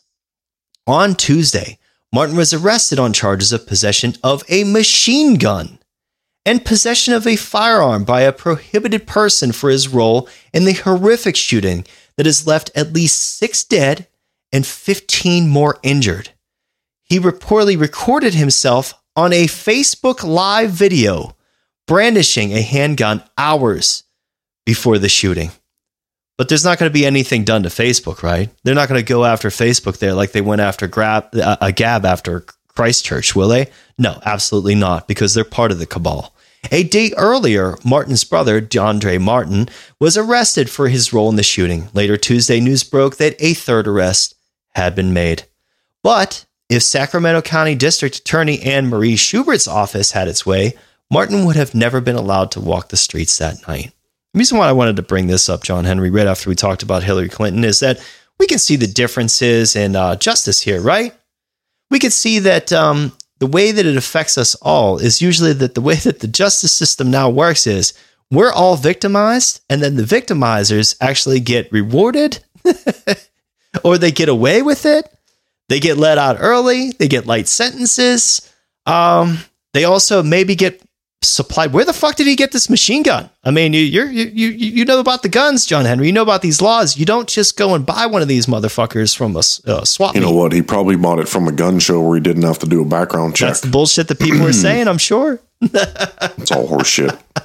And then Biden immediately comes out talking about restricting semi-automatic firearms, any capacity magazines, essentially. You know, it's all a fucking joke. I mean, what a failure of our justice system. A failure. And I send prayers to every victim and their family. I got to tell you, it's just fucking revolting, violent criminals. But that's, you know, California, they love that shit. I mean, you look at the videos, like there's a Instagram page that if you want your stomach turned, it's called Gutter People of Los Angeles. Right? And it's just people fucking, it's like zombie land. People on the street shitting on the street with heroin needles hanging out of their arms. And that is your utopia. That is California. And you know what? It breeds this shit. It breeds this type of behavior. You know, this is a violent criminal. This isn't somebody got caught with an ounce of weed. He is a violent, multi-time offending criminal. Which makes him he should be in. Go ahead. Which makes him a Democrat. Oh, yeah. He should be in prison. Yeah, I was going to say it makes him a product of the system. You know, like if you wanted to make an argument for social services and all the programs and tax dollars that we spend to try and make differences in people's lives like this, like starting in 2013, Martin engaged in a pattern of dangerous criminal behavior. In January of that year, just 6 months after his 18th birthday, just became an adult, he was sentenced to probation in county jail after being confronted by police for attempting to illegally sell a rifle and multiple large capacity magazines. It's almost like this is a setup. It's almost like this is a psyop to get guns off the streets or out of the hands of law-abiding citizens. 10 months later, Martin and 3 partners ambushed a Walmart store and made off with $2,800 worth of electronic merchandise. Video and surveillance would later show that Martin was responsible for additional robberies in the area, and he was again sentenced to 2 years in state prison. This guy's like the movie Bronson. He's just in and out, in and out. In 2016, he lied to police and attempted to evade arrest after a run-in with officers. And then in 2018, Martin's crimes took an even more violent turn when he forced his way into his girlfriend's home and assaulted her. He located her hiding in her bedroom closet and hit her repeatedly with a closed fist on the face, head, and body, causing visible injuries. And Abelgard's later said he then dragged her out of the home by her hair to an awaiting car. And after he put her in the car, he assaulted her with a belt. During the investigation, information was gathered that the victim had been working as a prostitute and that inmate Martin had been assisting and encouraging her to be a prostitute. It continued. Text messages and social media conversations revealed that he would tell her what kind of sex buyer she would date, how much money to charge, how to accept payment, and what forms of payment she should accept. That's just so fucking disgusting. On to the next one. This is from DJ HJ Media. 2 fake DHS agents bribed Joe Biden's Secret Service detail since 2020. Our fucking justice system, our Secret Service now, like the FBI, the fucking HHS. There's no part of our government that isn't entirely corrupt and falling apart in a complete fucking joke at this point, John Henry. Law enforcement in Washington, D.C. is not only ignoring threats to the American people, apparently, but they are also ignoring threats to the Biden family as well, as news comes out that Jill Biden was in danger from 2 separate fake Secret Service agents. An update on FBI at the crossing in Washington, D.C., authorities say 2 men were posing as federal agents, giving free apartments and other gifts to U.S. Secret Service agents, including one who worked on the security detail of First Lady of the United States, Jill Biden. That's from Kyle Mazda. Now, Joe Biden's Secret Service detail was infiltrated by 2 fake Homeland Security agents who allegedly showered Biden's security personnel with gifts, according to media reports, including $40,000 a year penthouse and $2,000 firearm. Arian Taherzadeh, 40, and Haider Ali, 36, were both charged with false impersonation of an officer of the United States and taken into custody on Wednesday after more than a dozen FBI agents charged into a luxury apartment building in Southeast Washington for allegedly posing as a fake Homeland Security officers. Now, what's really fucking weird is that they told residents in that building, prosecutors say that the men had also set up surveillance in the building and had been telling residents there that they could access any of their cell phones at any time. The residents also told investigators that they believed the men had access to their personal information. So whether they did or not, but the fact that they can even fake that these days, because it's fucking believable, their infiltration has been ongoing since 2020. Charging documents allege, claiming that they supplied Secret Service agents with rent-free luxury apartments, high electronics, and policing equipment. And in one instance, Taherzadeh even allegedly offered a member of First Lady Jill Biden's security detail a $2,000 rifle and supplied an agent with a penthouse apartment valued at more than $40,000 a year. Now, nobody knows where they're coming from, where they're getting this money from, or what the fuck that they were doing there. Now, one of the speculative assessments of this is that these fuckers were actually trying to be like police, but they couldn't be. That there's a term for them. Dan Bongino, I believe, referred to them as buffs, like people that can't make the force, so they dress up as cops and try and hang out with cops and act and talk like cops.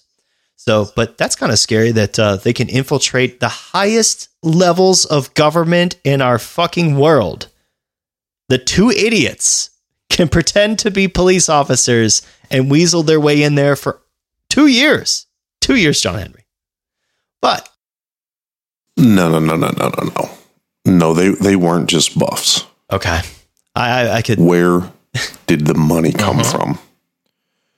These guys weren't just doing this for fun. There's a reason for it. I don't know what it is. Somebody paid for this. It wasn't those 2 dudes. You don't spend that kind of money for nothing. Say that I'm a friend with somebody that's high up in the security of the, president's family. Nah, something's fucking wrong here. I want to know who these people really were and who paid for that shit and what was their goal. That's what I want to know. Was it to blackmail one of those guys? And then what? It just doesn't make sense. The whole thing is bullshit. I don't like the story. I don't believe it. There's a lot missing from here. So I will not take this for face value. Oh, yeah. Motive is. And I can only hope that we find out who the fuck these people really are. Yeah, definitely a lot of suspicion in their motives there, besides just trying to be maybe a glorified security service agent or something like that at some point in their life. But going on, this is from Trib 24/7. Where's Joe? Video of Obama's return seems to confirm he's serving 3rd term, just as you were talking about, and shows just Joe facing the fucking curtain, back turned to everyone else in the room, looking lost and confused. And it says under the description here, Joe Biden wanders off as Barack Obama holds court at the White House on Tuesday. If there are any doubts about who has really been running Team Biden, it says here in the article, they were put to rest at the White House on April 5th. Barack Obama on Tuesday was back for the first time in 5 years in his speech touting the 12th anniversary of Obamacare. Hooray. Remember that garbage? Remember your insurance premiums fucking skyrocketing, folks? Remember losing your doctor when they told you could keep it? Yeah, remember when they told you it was safe and effective too? Yeah, did they all sound alike now? He referred to his good old Joe as Vice President Biden. And Obama quickly followed up with, that was a joke. But the point was understood by everyone, that Joe is the beta in that relationship. The New York Post's Miranda Devine noted in an April 6 op-ed, what does that make Obama? Observers counted 33 times Obama managed to mention himself during his speech. Who had the stupid idea, in quotes it says here, to invite his charismatic predecessor back to upstage Biden and humiliate him before the world, Devine asked. Unlike his predecessors, Obama has maintained a residence in Washington, D.C., and the reporting on who has been running the leaderless staff at the White House has been non-existent.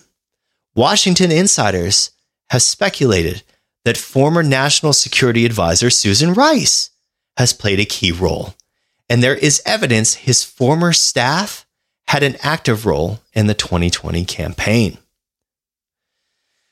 Oh, man. Now, I think, yes, they link the Twitter videos of Biden just trying to get people's attention, trying to get Obama's attention, with Kamala Harris following Obama around like a little puppy dog, and just Biden wandering around looking stupid.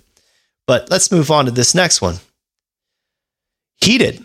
This is from BPR, Business and Politics. Matt Gaetz dresses down Defense Secretary for wokeness. I'm embarrassed by your leadership. This is from Chris Donaldson. Sparks flew between Republican Representative Matt Gaetz and Secretary of Defense Lloyd Austin on Tuesday as White House Armed Services Committee hearing turned contentious when the Pentagon boss bristled at the concept of congressional oversight. Austin and fellow officials, including woke Joint Chiefs of Staff Mark Milley, made the trip to Capitol Hill, where they were grilled on the 2023 defense budget, a $773 billion request that drew criticism by the Florida congressman, as it should have, who clashed with Austin over military strategy, the debacles in Afghanistan and Ukraine, and the Pentagon's embrace of far-left ideology under the Biden regime, particularly critical race theory indoctrination in the ranks.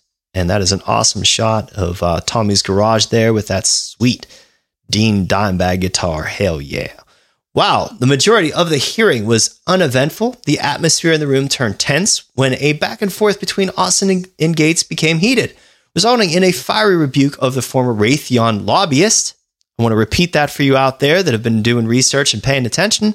A fiery rebuke of the former Raytheon lobbyist who was plucked from the corporate world by President Biden, who sought to make an impact with his base with another appointment based on race and gender, a tendency that continues to repeat itself.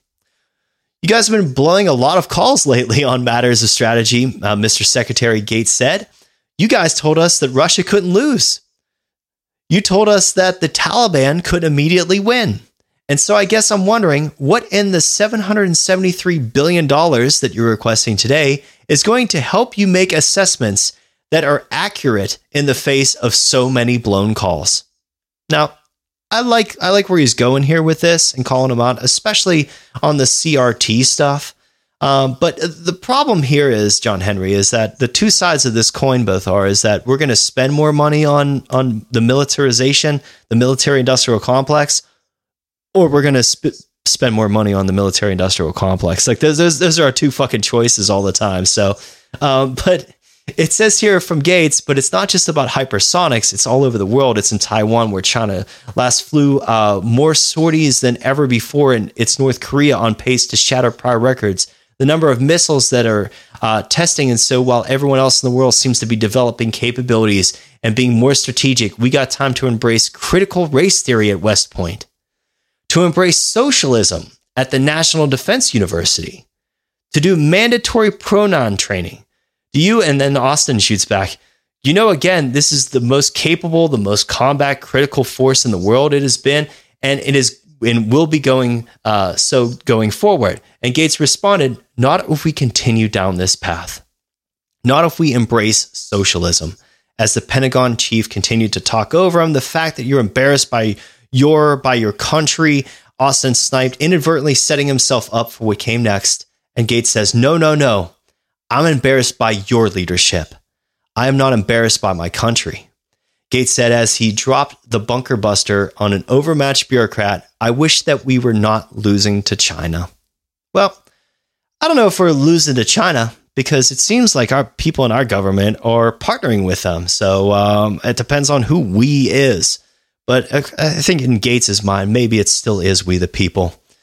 But let's go over this. Speaking of military affairs, Biden regime, this is from the Stephen Lenman blog. Biden regime orchestrated the Bucha Ukraine false flag. On Sunday, Russia's deputy UN envoy, Dmitry Polansky, said the following. In light of the Ukrainian radicals' provocation in Bucha, Russia requested a meeting of the UN Security Council on Monday, April 4th, adding, "We will unmask Ukrainian provocateurs and their Western patrons on what really happened in Bucha."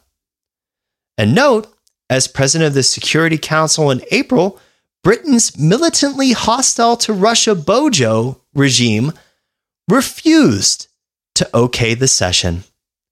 Now, doesn't it seem kind of odd that the person being accused of something calls for an actual investigation, John Henry, and then the people responsible for the investigation, who also seem to be the people aligned against that person being accused of said crime, refused to do the investigation?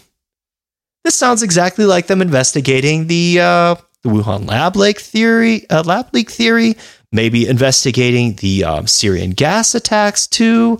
But this just falls right in line. Now, another thing I wanted to point out, it said on the same day, as a separate article explained, Russia's defense ministry said the following: all photographs and video materials published by the Kiev regime, allegedly showing some kind of crimes by Russian military personnel in the town of Bucha near Kiev, are yet another provocation, adding Russian troops pulled out from the area on March 30th for redeployment to Donbass. And so-called evidence of crimes at Bucha appeared only on the fourth day after withdrawing, when Ukrainian intelligence and representatives of Ukrainian television arrived in the town. So only after the white hats get there, right, to make the fake Syrian gas attack videos happen that we all reacted to online. Well, it seems like that could have happened here. Could have. Not saying it did, folks, but how am I to know? The UN Security Council won't do a fucking investigation on it. I wonder why. And on March 31st, the mayor of Bucha, Anatoly Fedoruk, confirmed in his video address that there was no Russian military in the town, but did not even mention, okay, this is the mayor of the town. How bad does your mayor suck that if there is a fucking military crime against humanity, atrocity happening on the streets of your town, and we're talking about some pretty seriously evil shit, folks. We're talking about like people, like children with their ears cut off and mutilated and shit like that, like your HHS department wants to do to your kids too. But now, either way, it's particularly concerning, it says, that bodies of people whose images were published by the Kiev regime after at least 4 days had not stiffened, do not have characteristic cadaveric spots, and have fresh blood in their wounds. These inconsistencies show that a Bucha false flag incident was staged by the Kiev regime for Western media. Now, I also wanted to point out in this next article too, and this is from the Times of India, Bucha, a false flag operation, according to Russian embassy, that in New Delhi, the Russian embassy in India claimed on Thursday that there's evidence to prove that the massacre in Bucha was a false flag operation, while also saying that the heinous attack brings back the nightmares of the Nazi crimes during the World War II. It raised revulsion and condemnation in Russia and India and globally, it said in a statement. Russia firmly stands for bringing to justice those involved in this outrageous war crime act. The main challenge is to ensure a genuinely independent and unbiased investigation. Regrettably, there has been so far widespread hollow allegations against Moscow, while there's evidence that it was in fact a cynical false flag operation perpetrated by Kiev itself. It is vitally important to take this evidence into account as we seek justice, says the embassy. John Henry, this Buka incident, this is just another example of how we can be completely and utterly manipulated by our media because of our access to what's actually happening over there. I know that there are plenty of people out there listening right now that feel for the victims of this crime. And I'm not trying to minimize any type of atrocity like this or the loss of life there. But what I wanted to point out is, folks, is that when there are two sides to this story, and there certainly is at least two sides to this story, and when only one side is allowed to be talked about, only one side is allowed to be accepted, only one side is allowed to be investigated. Well, what are we to draw from that as far as conclusions go? Are we being propagandized? I think we are. Totally agree. And you know what number 6 is referencing, there's a lot of video footage where they're doing basically the media blitz over there. And as they're driving through, the corpses on the side of the road are sitting up. They're being told to lay down. They're shuffling around and moving. And then they're in an armored vehicle and they're filming ahead of them, and there's a rear view mirror. And as they drive past one of the bodies, the guy literally sits up and stands up. So we've questioned the motivations of what's going on in this war many times. Who were the bad guys? We've talked about it, guys. It was a title of one of our episodes. It's really hard to believe anything you see. And at this point, I fully agree with you, sir. I genuinely feel as if we live in North Korea, and everything that we're privy to is just propaganda, and they're just trying to manipulate us into what to believe. Well, and one of the main tools to do that, John Henry, is this. This is from the Daily Caller. Report: Twitter employees are worried that Elon Musk will unleash free speech, possibly paving the way for Trump's return. Now, scrolling down here, this is from Brianna Lyman. Some Twitter employees are worried about Tesla CEO Elon Musk's potential influence on the platform's content moderation policies, Reuters reported Thursday, following Musk's purchase of 73.5 million shares. Calls came flooding in on Twitter for Musk to reinstate Trump, who was banned off the social media platform for allegedly inciting violence following the January 6th Capitol riot. Now that Elon Musk is Twitter's largest shareholder, it's time to lift the political censorship.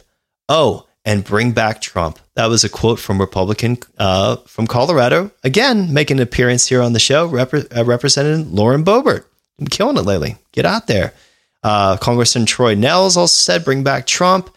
We got Errol Weber here chiming in too. Time to get the Trump back there, bring back President Trump.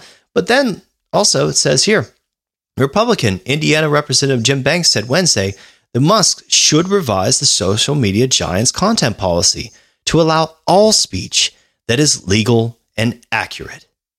I would agree.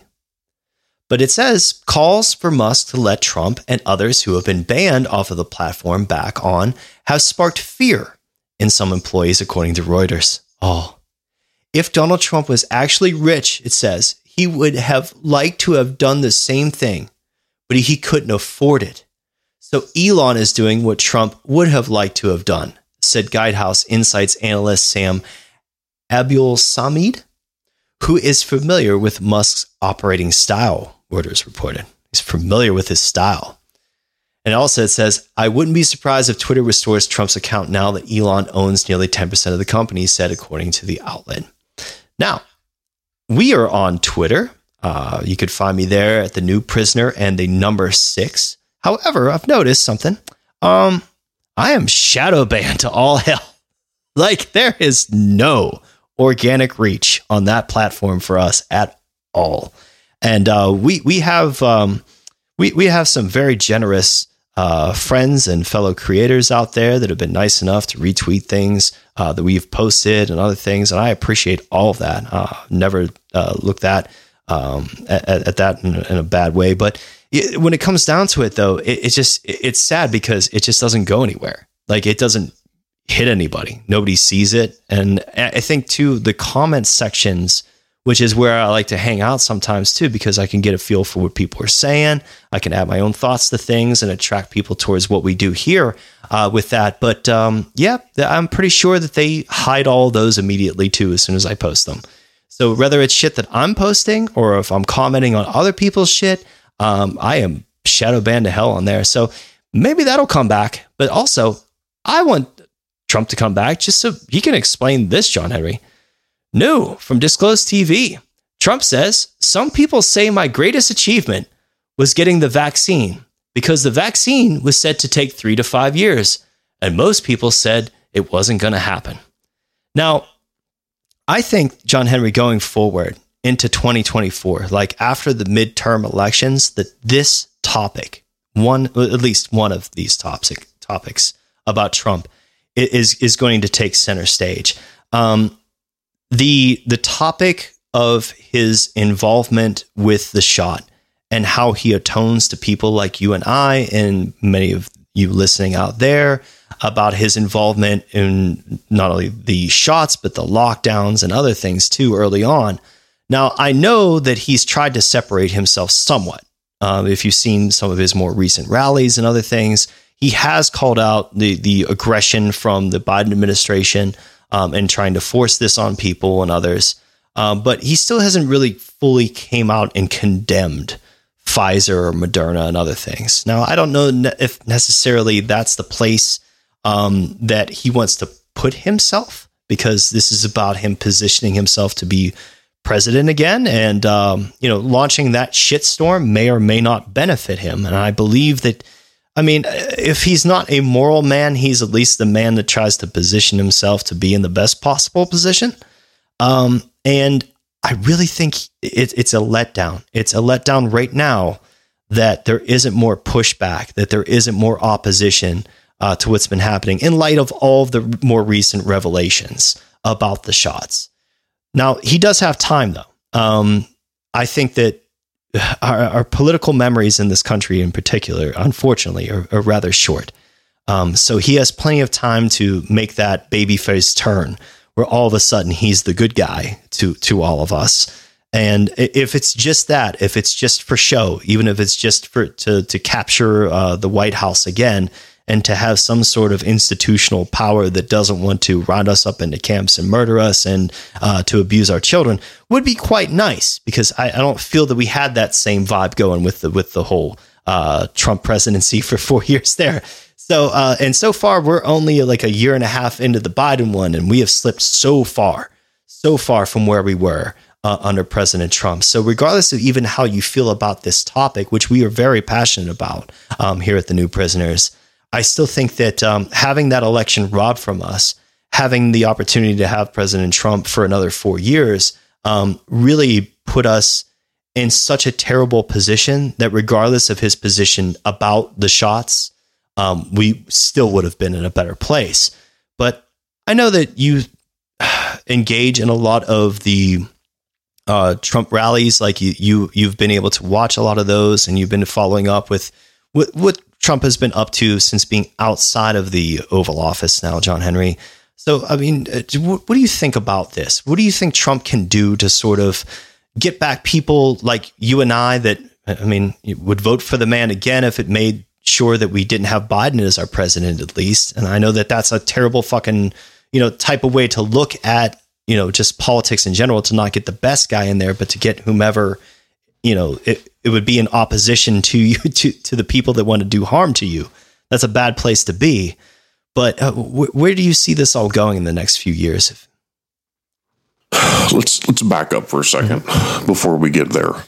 And I think what's important is, I'm going to share my personal belief on this. My personal belief is a reason that Trump, he touts rolling out the vaccine and that it was supposed to take 3 to 5 years. I really think this whole entire thing is being relayed so that people understand that the deep state, New World Order, their goal was for, I want you to think about the most severe days of our lockdowns, okay? Like the worst, when you couldn't leave your house, couldn't go anywhere but a major supermarket. My belief is the reason that Trump pushed so hard, and now he brags about it, is not even so much about the vaccine being something that helped people in a literal sense when it comes to actual health, but that him getting the vaccine rolled out prevented us from living in that full catastrophic global shutdown for 3 to 5 years. Because when you think about it, if that 7 months, 6 months, 5 months, a year turned into 3 and turned into 5, how many normal people would still have the ability to even own their home? Right? I mean, when you look at how catastrophic that would have been, anybody that lost their job or had an inability to work or make a living would have lost their home. They would have lost their vehicles. They would have lost everything. So when you talk about being moved into concentration camps, that would have been our existence. We would have all become 100% dependent on government because we wouldn't have the ability to live, to exist as free people. We would all become welfare recipients. I mean, you think about how hard this was for so many people for that period of time, and thank God, that folks made it through. But you triple, quadruple, 5 times, 10 times multiply that period, all small business would have been dead. All small business, all private business, everybody, unless it was something that still had the ability to be profitable in that time. But even if you think about where people spend their money, and with losing their jobs, the inability to spend money at businesses that otherwise seem like they may be sustainable, it would have, we're dealing with dire consequences of this pandemic right now from an economical standpoint. But when you look at it, to me, Trump is reminding everybody that I prevented this from being 5 years of your life. I stood in front of these fucking demons and stopped them from taking everything you have, all the way down to your last freedoms. Not just physical things, homes, cars, right? But literally every ounce of freedom or autonomy you had to exist as a self-sustaining human being. So that's my thoughts. So I don't hold the vaccine stuff against Trump. And as you know, I'm not pro-vaccine. I've shared that with you guys on damn near every episode we've ever done, if not every one. But to me, this is what he's doing, is he's putting that reminder out there that, hey, you would still be locked in your house and have no means to make a living if Trump didn't get this vaccine out when he did before the administration changed, because he knew they were going to steal the election. Everybody, he knew it was going to happen. So that's my thoughts. To me, it's a positive. I don't hold it against him because I don't believe in the vaccine and it having been forced on people now. But I think that what he was doing is taking a preventative measure for something that was so much more dire than what we actually have just went through. And that, folks, is why I asked John Henry that question, because you don't get that perspective with other channels like ours. You really don't. And I really appreciate you offering that to our audience, because there's so many people I listen to that do otherwise like an amazing fucking job at criticizing all people, including President Trump, over decisions that he's made. But when you pose the sort of situation like that, where he's in a place where he could lose the entire game of poker, or lose another smaller hand and survive to go back and win a larger hand in the future, that is a strategy. And that is a strategy that people in business do pick up and learn from, that sometimes, and this, we mentioned combat sports and martial arts before, you also learn that in sports too. Sometimes you're just going to get your fucking ass kicked. Like sometimes you just got to go in there and you know that you don't have any more gas in the tank and you're going to lose this fucking round. But, you go in there and you get your ass beat for 3 minutes and you kind of take a breather maybe. And then you come back and try and get them again in the later rounds. You try and get a takedown or something like that in the 5th. So, there's just a lot that could be happening here. And just the most unfortunate part of this is that the perspective that we're missing and the perspective that we're not getting that type of explanation for these types of policy decisions, John Henry, like you mentioned. Reason why we're not getting that is that we don't have an open dialogue with our former president anymore through media outlets like Twitter or Facebook either. Think about this. Think about the mass. So think about shelves being empty, manufacturing plants shutting down. Think about how many people would have died of starvation if that year, 6 months, was 5 years. Oh, yeah. Starvation. People would have starved to death in the United States. Yeah, on a massive scale. Obviously, hunger, malnutrition, those are all issues that we certainly have. There's no question of that. But I'm talking about the normal 9 to 5 mom and dad that are a lower middle class family, right? That have enough on top of their bills to maybe put a little bit of money into their retirement, maybe take a 5-day vacation every single year. Those families would have lost everything. And when you think of what percentage of families and individuals that live in our country and globally that are there or at even lower means, right, of what that would have done to them for years of that. There's a lot of people that barely made it out of this. And a lot of business owners that didn't make it out of this. I've talked about here in Hawaii, we lost 50% of our restaurants that were family owned. Half gone, right? Because it was financially devastating. So when you think about the scale that it would have been if this took 5 years, 5 years, I didn't work for 7 months. 7 months I didn't work. Thank God I was able to make it through. Genuinely. Because a lot of people I know ended up in a really bad situation. They couldn't afford to stay in the home that they lived in anymore because they essentially lived month to month or paycheck to paycheck. So 5 years of that, if that's his preventative measure, then I'm okay with it. And listen, right now you can go, Trump fanboy, oh, you little fucking bitch, you'll kiss Trump's ass no matter what, blah, blah, blah, blah, blah. Guys, think big picture. This guy's a strategist. He's a business fucking genius. And he ran the country like it was a business. And he helped it thrive as a business. But if your business gets shut down for 5 years, what happens to all of your employees? What happens to them? Especially if they don't have the alternative to go somewhere else and get a different job. It is absolutely destructive on a scale that we can't even comprehend.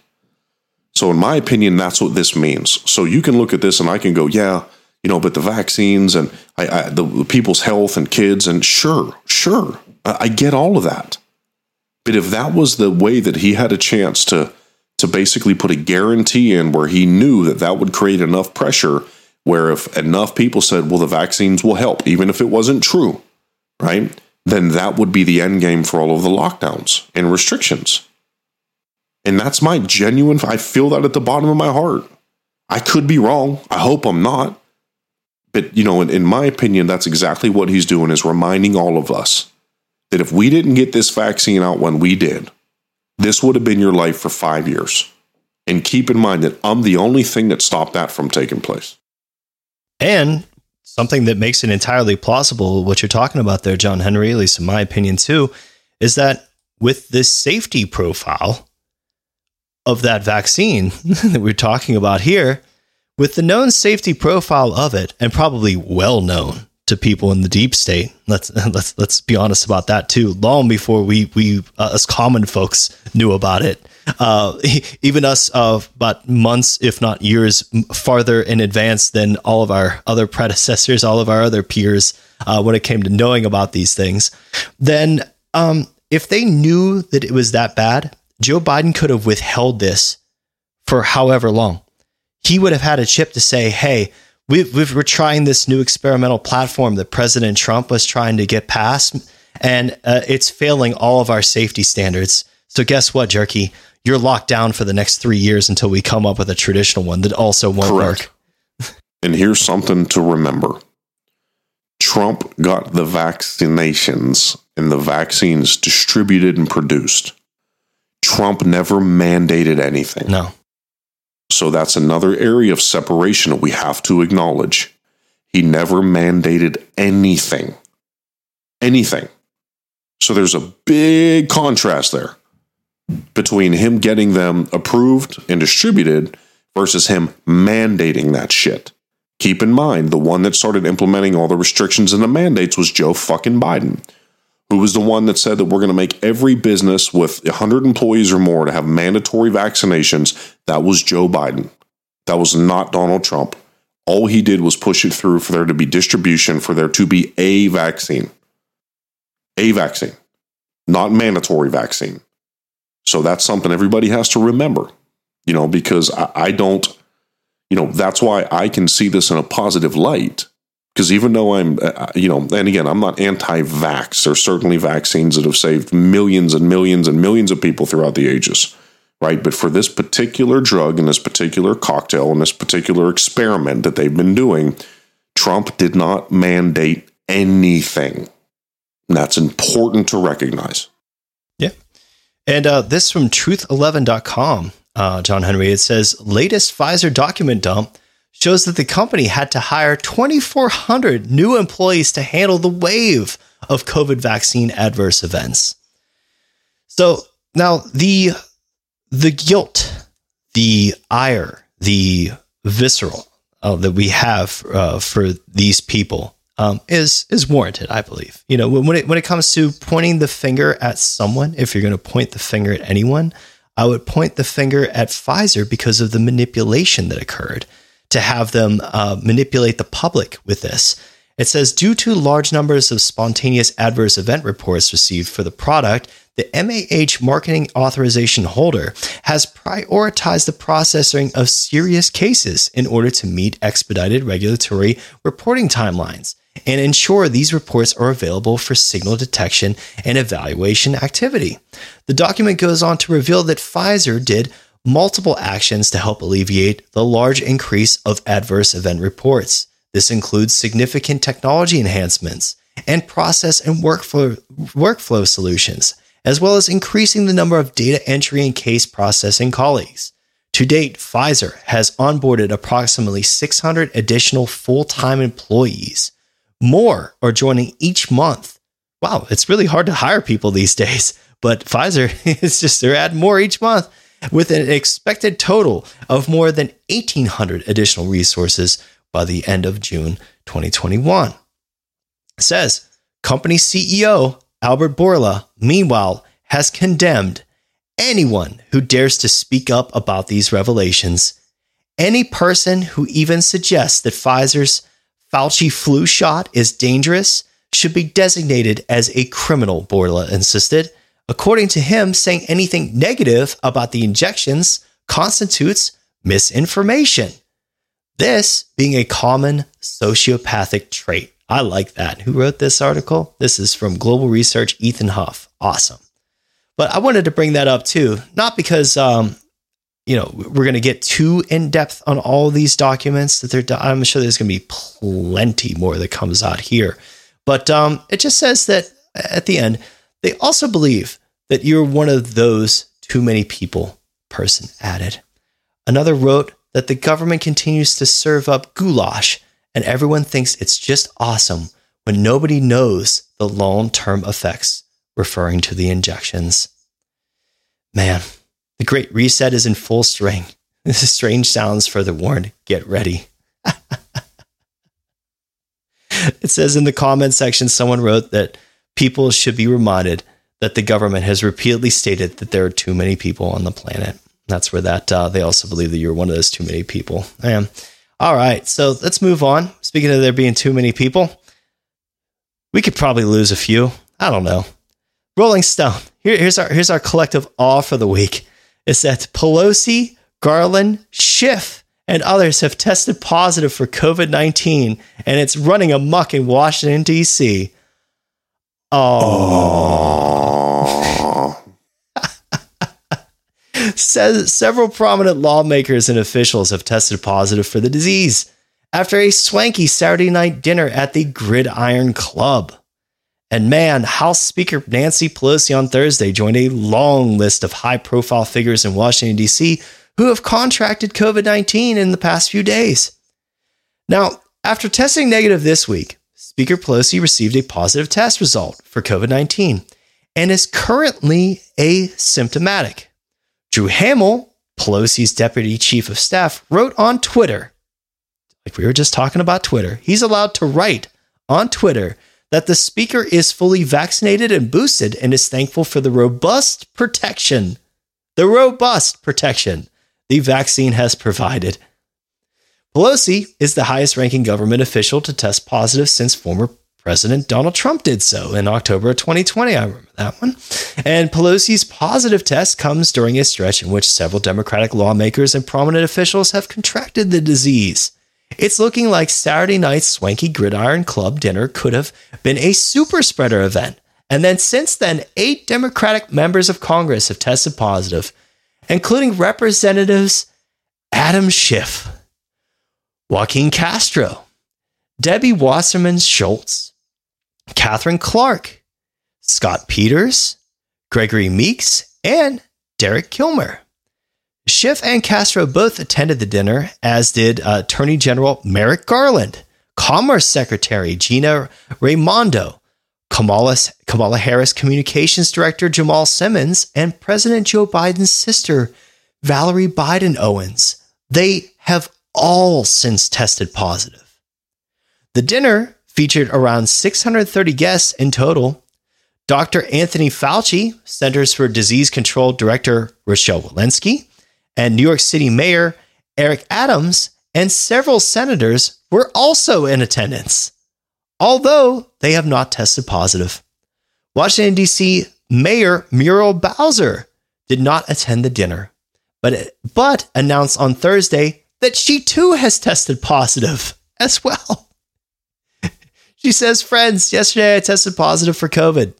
She tweeted again, "After experiencing allergy symptoms this week, I took an at-home test yesterday and a PCR test confirmed the positive result." Now, we all know about those tests, though.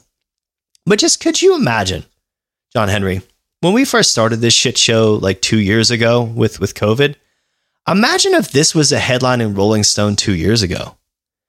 Like, the world would be on fire. Like, people would be losing their... People would think that the U.S. government was about to collapse and we were about to be a third world nation or some shit.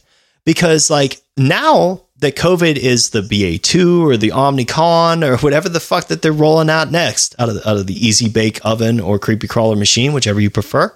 Some people prefer both. But Pelosi, Garland, and Schiff and others all testing positive for COVID-19. Nobody gives a fuck nowadays. Nobody gives a fuck. They don't. They're like, oh, they get it. They know that they're going to be sick for a couple days. Everyone knows, because everyone knows the truth now, that these folks will have access to ivermectin, that they will have access to hydroxychloroquine and every other available monoclonal antibody and whatever else that they can fucking come up with to treat this, long before we will ever have access to it, if ever have access to it. And I will go on record to say this.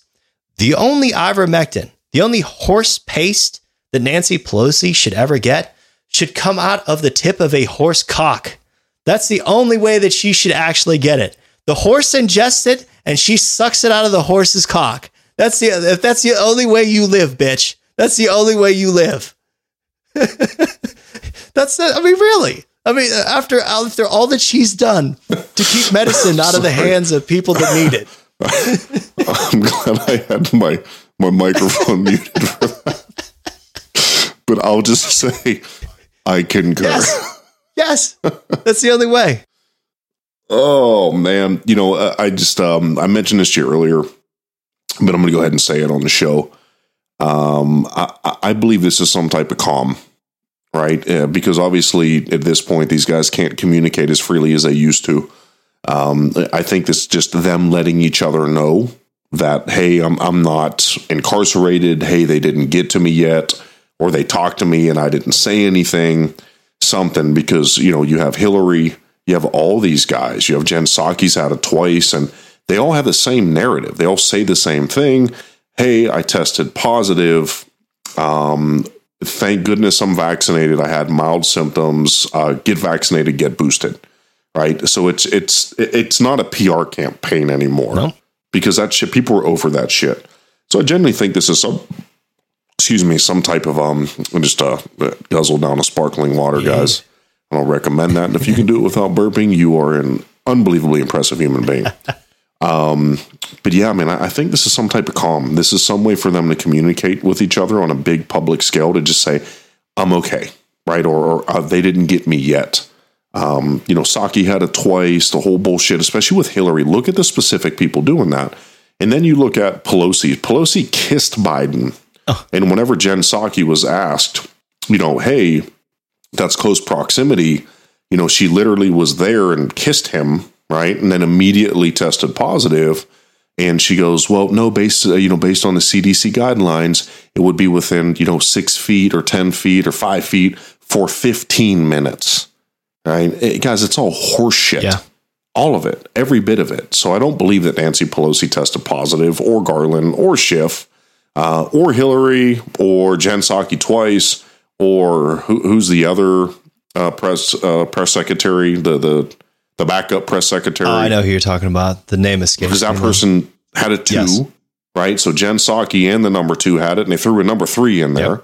Yep. So I just think it's all bullshit, guys, honestly. And I don't even think it's just PR. I genuinely think this is some type of comm for them to communicate with each other and say, hey, they didn't get me yet. But I just wanted to give another fuck you to Mitt Romney, because in the article here, it reminds us that $22.5 billion from Congress to address the COVID to help prepare for future pandemics. Senator Mitt Romney led a group of 35 GOP senators that wrote a letter to the White House asking it to account for the funds that had previously been allocated for pandemic relief. And the administration responded that it already spent the money on vaccines, treatments, tests, and masks. Yeah, so fuck Mitt Romney, you piece of shit. And when I was having a little bit of a meltdown about old Mitt earlier, when we opened up the show, with him voting for Ketanji Brown, right, I just want to clarify something, and you may know what it was. She was a candidate for another position a couple years ago. And Mitt Romney actually voted against her getting that position. Yeah, she was a federal judge. Her background. Yeah, she was going for a federal judgeship, I believe. So he voted against her for a federal judge because she's a fucking pedo lover. But now all of a sudden it's a big round of applause and he's very excited to vote her in. That guy is just, it's unbelievable. Like, calling him a rhino it's just bull. It doesn't even come close to doing justice of how fucking horrible that person is. All these connected people. And keep in mind, Romney's kids also have a fucking hand in the Ukrainian energy sector. So we all know he's a fucking traitor, scumbag, treasonous piece of shit. Fuck you, Mitt Romney. Yes. And fuck you, Dan Crenshaw. Oh, absolutely, too. But all these connected people, John Henry, all getting these things where they get to disappear from public eye for a couple of days. Wow, that would really give somebody like an intelligence agency plenty of time to debrief all these people about something that's going to be going on in the next couple weeks, months, and or years. Now you sound like a conspiracy theorist. I'm just saying, if you have the opportunity. So the rolling off. I read a meme. It said something about, it's not a conspiracy theorist. It's somebody that can recognize patterns. Yes. And I believe what you just referred to is a pattern, sir. It is a pattern. Imagine that. And speaking of patterns of lies by omission, outright lies, damn lies. Fauci. Herd immunity is most likely unattainable. Now we're finally at the point where we're going, well, I guess all the things that we've been chasing for the past several years have been just a figment of our imagination. Dr. Anthony Fauci let it slip that humanity will probably never experience herd immunity to the SARS-CoV-2 virus. In the age of mass vaccination, with the rulers demanding the 5th shot now. That's right, number 5. You would think herd immunity is inevitable if the mRNA gene therapy shots actually work. This is a great article. This is from the shithitsthefanplan.com. I like it, from Max Slavo. Now, it says here in the article, according to a new article written by Dr. Anthony Fauci, President Joe Biden's, and they have crossed out chief medical advisor and put in head medical tyrant. I really like this article. The director of the National Institute of Allergy and Infectious Diseases, the rulers finally have determined that we should be living with the virus instead of worrying about herd immunity. And this goes right along with the talking points released from all the fucking think tanks that sent out those press releases to all the Democrats that are running for the midterms elections, that this is their new talking point. This is their new platform of living with the virus. Yes. And 2 NIAID officials also helped Fauci publish the article on Thursday in the Journal of Infectious Diseases. He's now admitting that because viruses mutate, that the vaccines, even if they did work, will not do much good. It's almost like all of us that kind of knew about flu shots and shit like 2 years ago when this all started, that when we said that like, yeah, how are they going to come up with some kind of solution to this through those means? And people are like, oh yeah, it's just magic. It'll just work. Okay. Herd immunity is the idea. This is from Market Watch. Herd immunity is the idea that a virus is no longer considered a major public health threat once a certain percentage of the population is immune as the result of natural infection or vaccination. But the evolving nature of SARS-CoV-2 and waning immunity from the COVID-19 vaccines or natural infection all complicate the ability to hit any type of immunity threshold that would definitively signal an end to the pandemic. So yes, even though that they were taking away that blue chip of being able to lock us down for 3 to 5 years or more, like you mentioned, John Henry, because they do have an Agenda 2030. Lord knows how long we would have been locked down. But even now, they're still not giving fully up on the plan, because to make sure that you keep getting injected with the vaccine that won't give you any immunity against the virus, the U.S. Food and Drug Administration has approved a 5th COVID-19 booster shot of Pfizer-BioNTech or the Moderna for people aged over 50 and some immunocompromised individuals. Now, also I wanted to point out, speaking of the vaccines, and when we talk about corporatism and we talk about a global corporatist oligarchy here at the New Prisoners, this from LifeSite News. Hundreds of Canadian companies funded This Is Our Shot ads campaign, which was promoting the COVID vaccines. Turns out, some pretty big companies here. YouTube, who kicked us off for reporting science. McDonald's, who feeds your children poison and gives them diabetes at the age of like 8 nowadays. Amazon, who fucking destroyed retail after Walmart also helped destroy retail. And they're all globalist cocksuckers too. We're among these major donors, according to This Is Our Shot website. There it is. So now it says the Canadian COVID jab propaganda campaign called This Is Our Shot was funded by hundreds of businesses, including mainstream media companies, governments, oh great, fast food chains, health authorities, big banks, and pharmaceutical companies.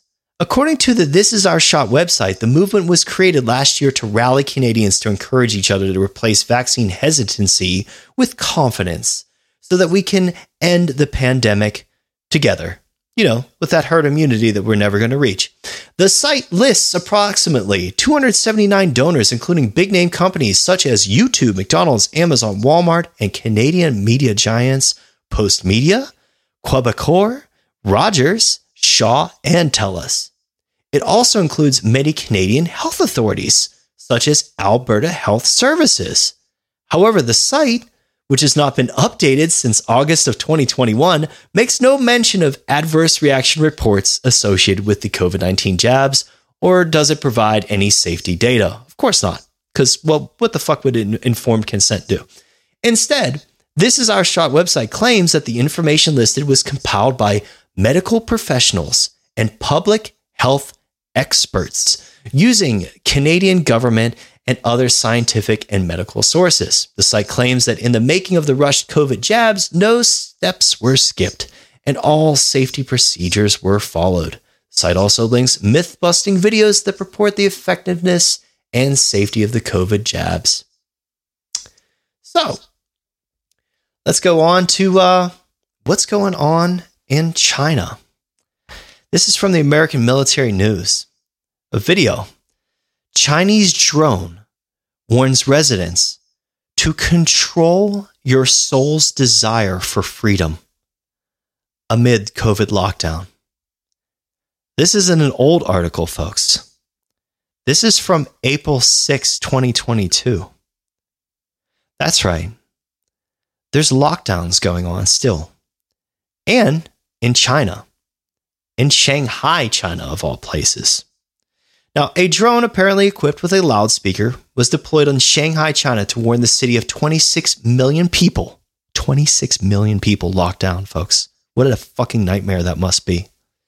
to control your soul's desire for freedom after residents took to their balconies to sing in protest of new lockdown measures in place. Alice Su, senior China correspondent for The Economist, tweeted video of the drone and a translation of the disturbing Chinese message. As seen on Weibo, Shanghai residents go to their balconies to sing and protest lack of supplies, which means that, yes, people are being starved to death, just like you mentioned, John Henry. A drone appears. Please comply with COVID restrictions. Control your soul's desire for freedom. Do not open the window or sing. That sounds great. That sounds like a wonderful future. I wonder if that's coming back here, folks. Remember that we're having those midterm elections this fall? Remember how they're saying that there's going to be a new wave? There's going to be another shot? Well, if the shots cause the outbreaks, or if the shots wreck your immune system so you get sick, like all the things we've been talking about for the past couple months here on the show, or they release a brand new strain, because Lord knows they can do that. It could happen again. And to put a point to this, that city officials in Shanghai have called the COVID-19 outbreak extremely grim, despite confining millions of residents to their homes. And that's reported by the Associated Press. But Gu Honghui, director of the city's working group on epidemic control, said that the situation is extremely grim and the virus is still running at a high level. Well, there's been a recorded 13,354 new cases as of Monday, with the vast majority being asymptomatic. The total number of cases in the new wave topped 73,000 since last month. Here's the kicker. No one has died. No one, not a single fucking person has died as a result of the latest outbreak. So what's the point of the lockdown if it isn't to cause harm? If you're not preventing the loss of life here, folks, what is the point? Well, here's the point that I think it might be. And this is to borrow from the name of the city in which this is happening. To Shanghai somebody. The number one definition is to kidnap a man for compulsory service aboard a ship, especially after drugging him. And that kind of ties into the second one that I'm really leaning towards, explains a lot of this. To induce or compel someone to do something, especially by fraud or force. And an example is, we were shanghaied into buying worthless securities. We are being shanghaied into doing worthless activities, like locking ourselves down, like wearing masks, like taking shots that don't fucking work. All to benefit these types of people. Now, not Russell Brand there pictured on the left, but the people on the right. What the fuck have we done by allowing our government to militarize our police in this way, to come after us with our own money, and money that was supposed to be directed towards, well, all kinds of shit. Despite calls to fund, it says, life-sustaining food and housing programs. President Biden has encouraged more spending on police tech, almost as if he's expecting people to get angry about something. I wonder why all these people were disappearing and being maybe debriefed for a couple of days, John Henry, right?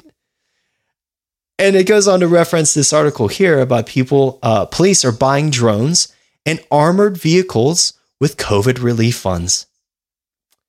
Yes, with COVID relief funds, they're building a prison for us. Isn't that nice? And if you don't think that they aren't, well, ask Eric Adams. Because if you try and tell Eric Adams that you don't want your kid to wear a fucking mask, well, he's going to get you fired from your job. Because why not? It says here from the Daily Mail, Eric Adams fires New York City lawyer mom on maternity leave for asking why he's forcing under fives to wear masks. She hits back saying, "Je ne regrette rien," and says the fight continues. Danielle Jumpel, confronting Eric Adams at a press conference intended to take aim at Florida's so-called Don't Say Gay bill on Monday. Oh, would you look at that? Eric Adams out there in opposition to people trying to prevent child grooming. Jen Pell, an attorney for New York City's law department, has since been fired. She worked at the department since 2016. She sneaked in and began berating Adams, with the mayor warning his staff to let her finish her question. She answered it by saying the uptick in COVID-19 cases from around 1,600 a day, Eric Adams answered it by saying the uptick in COVID cases from around 1,600 a day a month ago to 3,600 a day now was behind the delay. And last month, Adams said he'd finally lift the mandate for under fives as of April 4th, but announced the delay on April 1st. April Fool's Day of all days. What a motherfucker. Children aged under 5 aren't eligible for COVID vaccines, but just 363 have died of COVID in the U.S., and that's probably an inflated number, in the U.S. since the virus arrived here 2 years ago. So yes, the same exact excuse that they use in Shanghai, China to lock down their people is the same excuse Eric Adams uses in keeping your children masked. So I just wanted to end on some positive notes. April 10th in Vancouver, BC, this is from Freedom Rising, that Vancouver, British Columbia, that Bill Gates is going to be there. And they're going to have a Bill Gates super protest. And I fucking love it. It says, where? TED Talks Vancouver Trade and Convention Center. Why? Bill Gates will be a keynote speaker. Who? All Canadians and all groups called to action. Book your accommodations now. It is time again for Canada to show up. Book your accommodation, head to Vancouver, and take a stand. The date, April 10th. The time, 12 to 4. Location, Vancouver Trade and Convention Center. And Odessa Orlowitz's interviews longtime human rights activists Marcella and James about their thoughts on Bill Gates being in Vancouver and why it is so important that all Canadians show up to the protests. And you can watch that here, and you can watch that video on the source list. But I like how they have this John Henry, Chris Sky, and the people of BC versus Bill, the Marshmallow Gates. You gotta have some laughs at this, right? Oh, I love our Canadian brethren. Yes. And look at all these other organizations here joining together too. I love to see that kind of shit. You know, all these people are standing up for their rights in Canada, and that's a beautiful thing to see. So I just wanted to, before I turn it over to you for some final thoughts too, John Henry, is that I also wanted to give a shout out to our friend Gard Goldsmith for doing an excellent takedown of Elizabeth Warren's social justice bullshit when it comes to student loans. So he does an excellent job in making sure that people understand that when you have people declare that they're going to give you money and then they don't, that there's like a response, there's like a consequence for that, John Henry, that the money just doesn't, like, that was supposed to be there, just doesn't fucking disappear into the ether. It's not like the debt that's owed to somebody just goes away. It actually goes somewhere. And we've been dealing with this modern monetary theory bullshit for the past couple of years, and even more so now that Biden is in power, through selection, of course. But still, like, we have to deal with these people trying to tell us that it's okay that we just give out billions of dollars for COVID relief funds that go to drones that will hunt us down and murder us, maybe, or even devour us on the streets, because they have carnivore drones now too. Don't believe it? Look it up. It's really fucked up. But just wait until they can have androids jump out of CRISPR or whatever else they could fucking do with our own money that we'll not stand up and say no to, and even have our Republicans that were supposed to be our representatives that we fucking vote for, or even libertarians agree with it. We need to understand that the modern monetary theory and all this other gobbledygook, all this CRT and all this trans kids bullshit is exactly that. It's bullshit. You have to call them out on their bullshit. Show them where their logic fails. Show them where the program doesn't work, that it falls apart, that the building cannot stand based on the structure of their logic. And we try and do so every day on here at the New Prisoners, and every week when we release new episodes. So we expect you back here next Tuesday for another edition of this. But to kind of close things out, let's go back to you, John Henry, and give us your final thoughts on this week's episode, and then I'll give mine. Well, I think what you just shared really hits a nail on the head. Folks, we are funding our own dehumanization. That's what we're doing. Start to be really conscious of where you spend your money, what organizations you support, right? Because as we look at, that list of organizations that are supportive of the freedom protests and the anti-Bill Gates protests in Canada, there's so many more that are funding all the wrong things. As an example, Seventh Generation, they make, household goods, pretty green stuff. I try to keep a pretty chemical-free home. Well, the owner of that organization is a fucking monster. Funds terrible things. Anti-police, pro-abortion. That same organization also owns Method and Mrs. Myers. And it's amazing because, I was reading an article on this guy, and we stopped using Seventh Generation stuff quite a while ago, like laundry detergent. And, I came home and said to my wife, so the Method dish soap and laundry detergent we have? She goes, yeah. I go, throw it in the garbage. Huh? Yeah, and then also the Miss Myers hand soap we use? Yep, also garbage. Really? And I sent her the article, and she's like, my goodness, I had no idea. So spend some time paying attention to who you're funding and what you're funding. Because if you're here listening to us, we have a pretty common thread of beliefs here. Let's just be careful with that.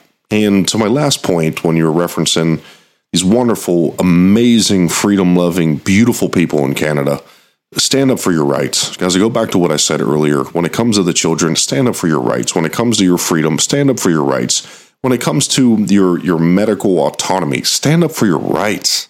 Stand up. Don't expect somebody else to do it for you. So I'm going to go back to something I've said to you guys a long time ago. There's three types of people.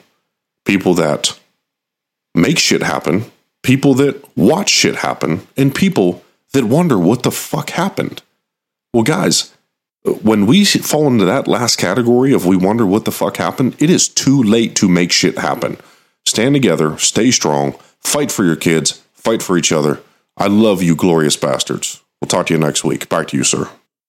Awesome. And I wanted to just end with this. We just talked about this subject, but to talk about what that drone was telling those people locked up in Shanghai. Do not control your soul's desire for freedom. Until we meet again, and until we are free, we are the New Prisoners. Thank you for listening to The New Prisoners. Let us know what you think about this week's topics on our Minds page and Substack, or leave a comment under our video on BitChute, Odyssey, Rumble, and Brighteon. You can also risk being shadow banned, suspended, or permanently banned on Twitter and Instagram with us, or speak freely with us on Gab. Please feel free to share your own sources with us, and remember to share the information we provided you here. You never know what kind of difference it could make. If you'd like to be a guest on the show, email the new prisoner number 6 at protonmail.com. Provide a brief description of the topic or topics that you would like to discuss, and a screener will contact you. You can always choose to appear anonymously.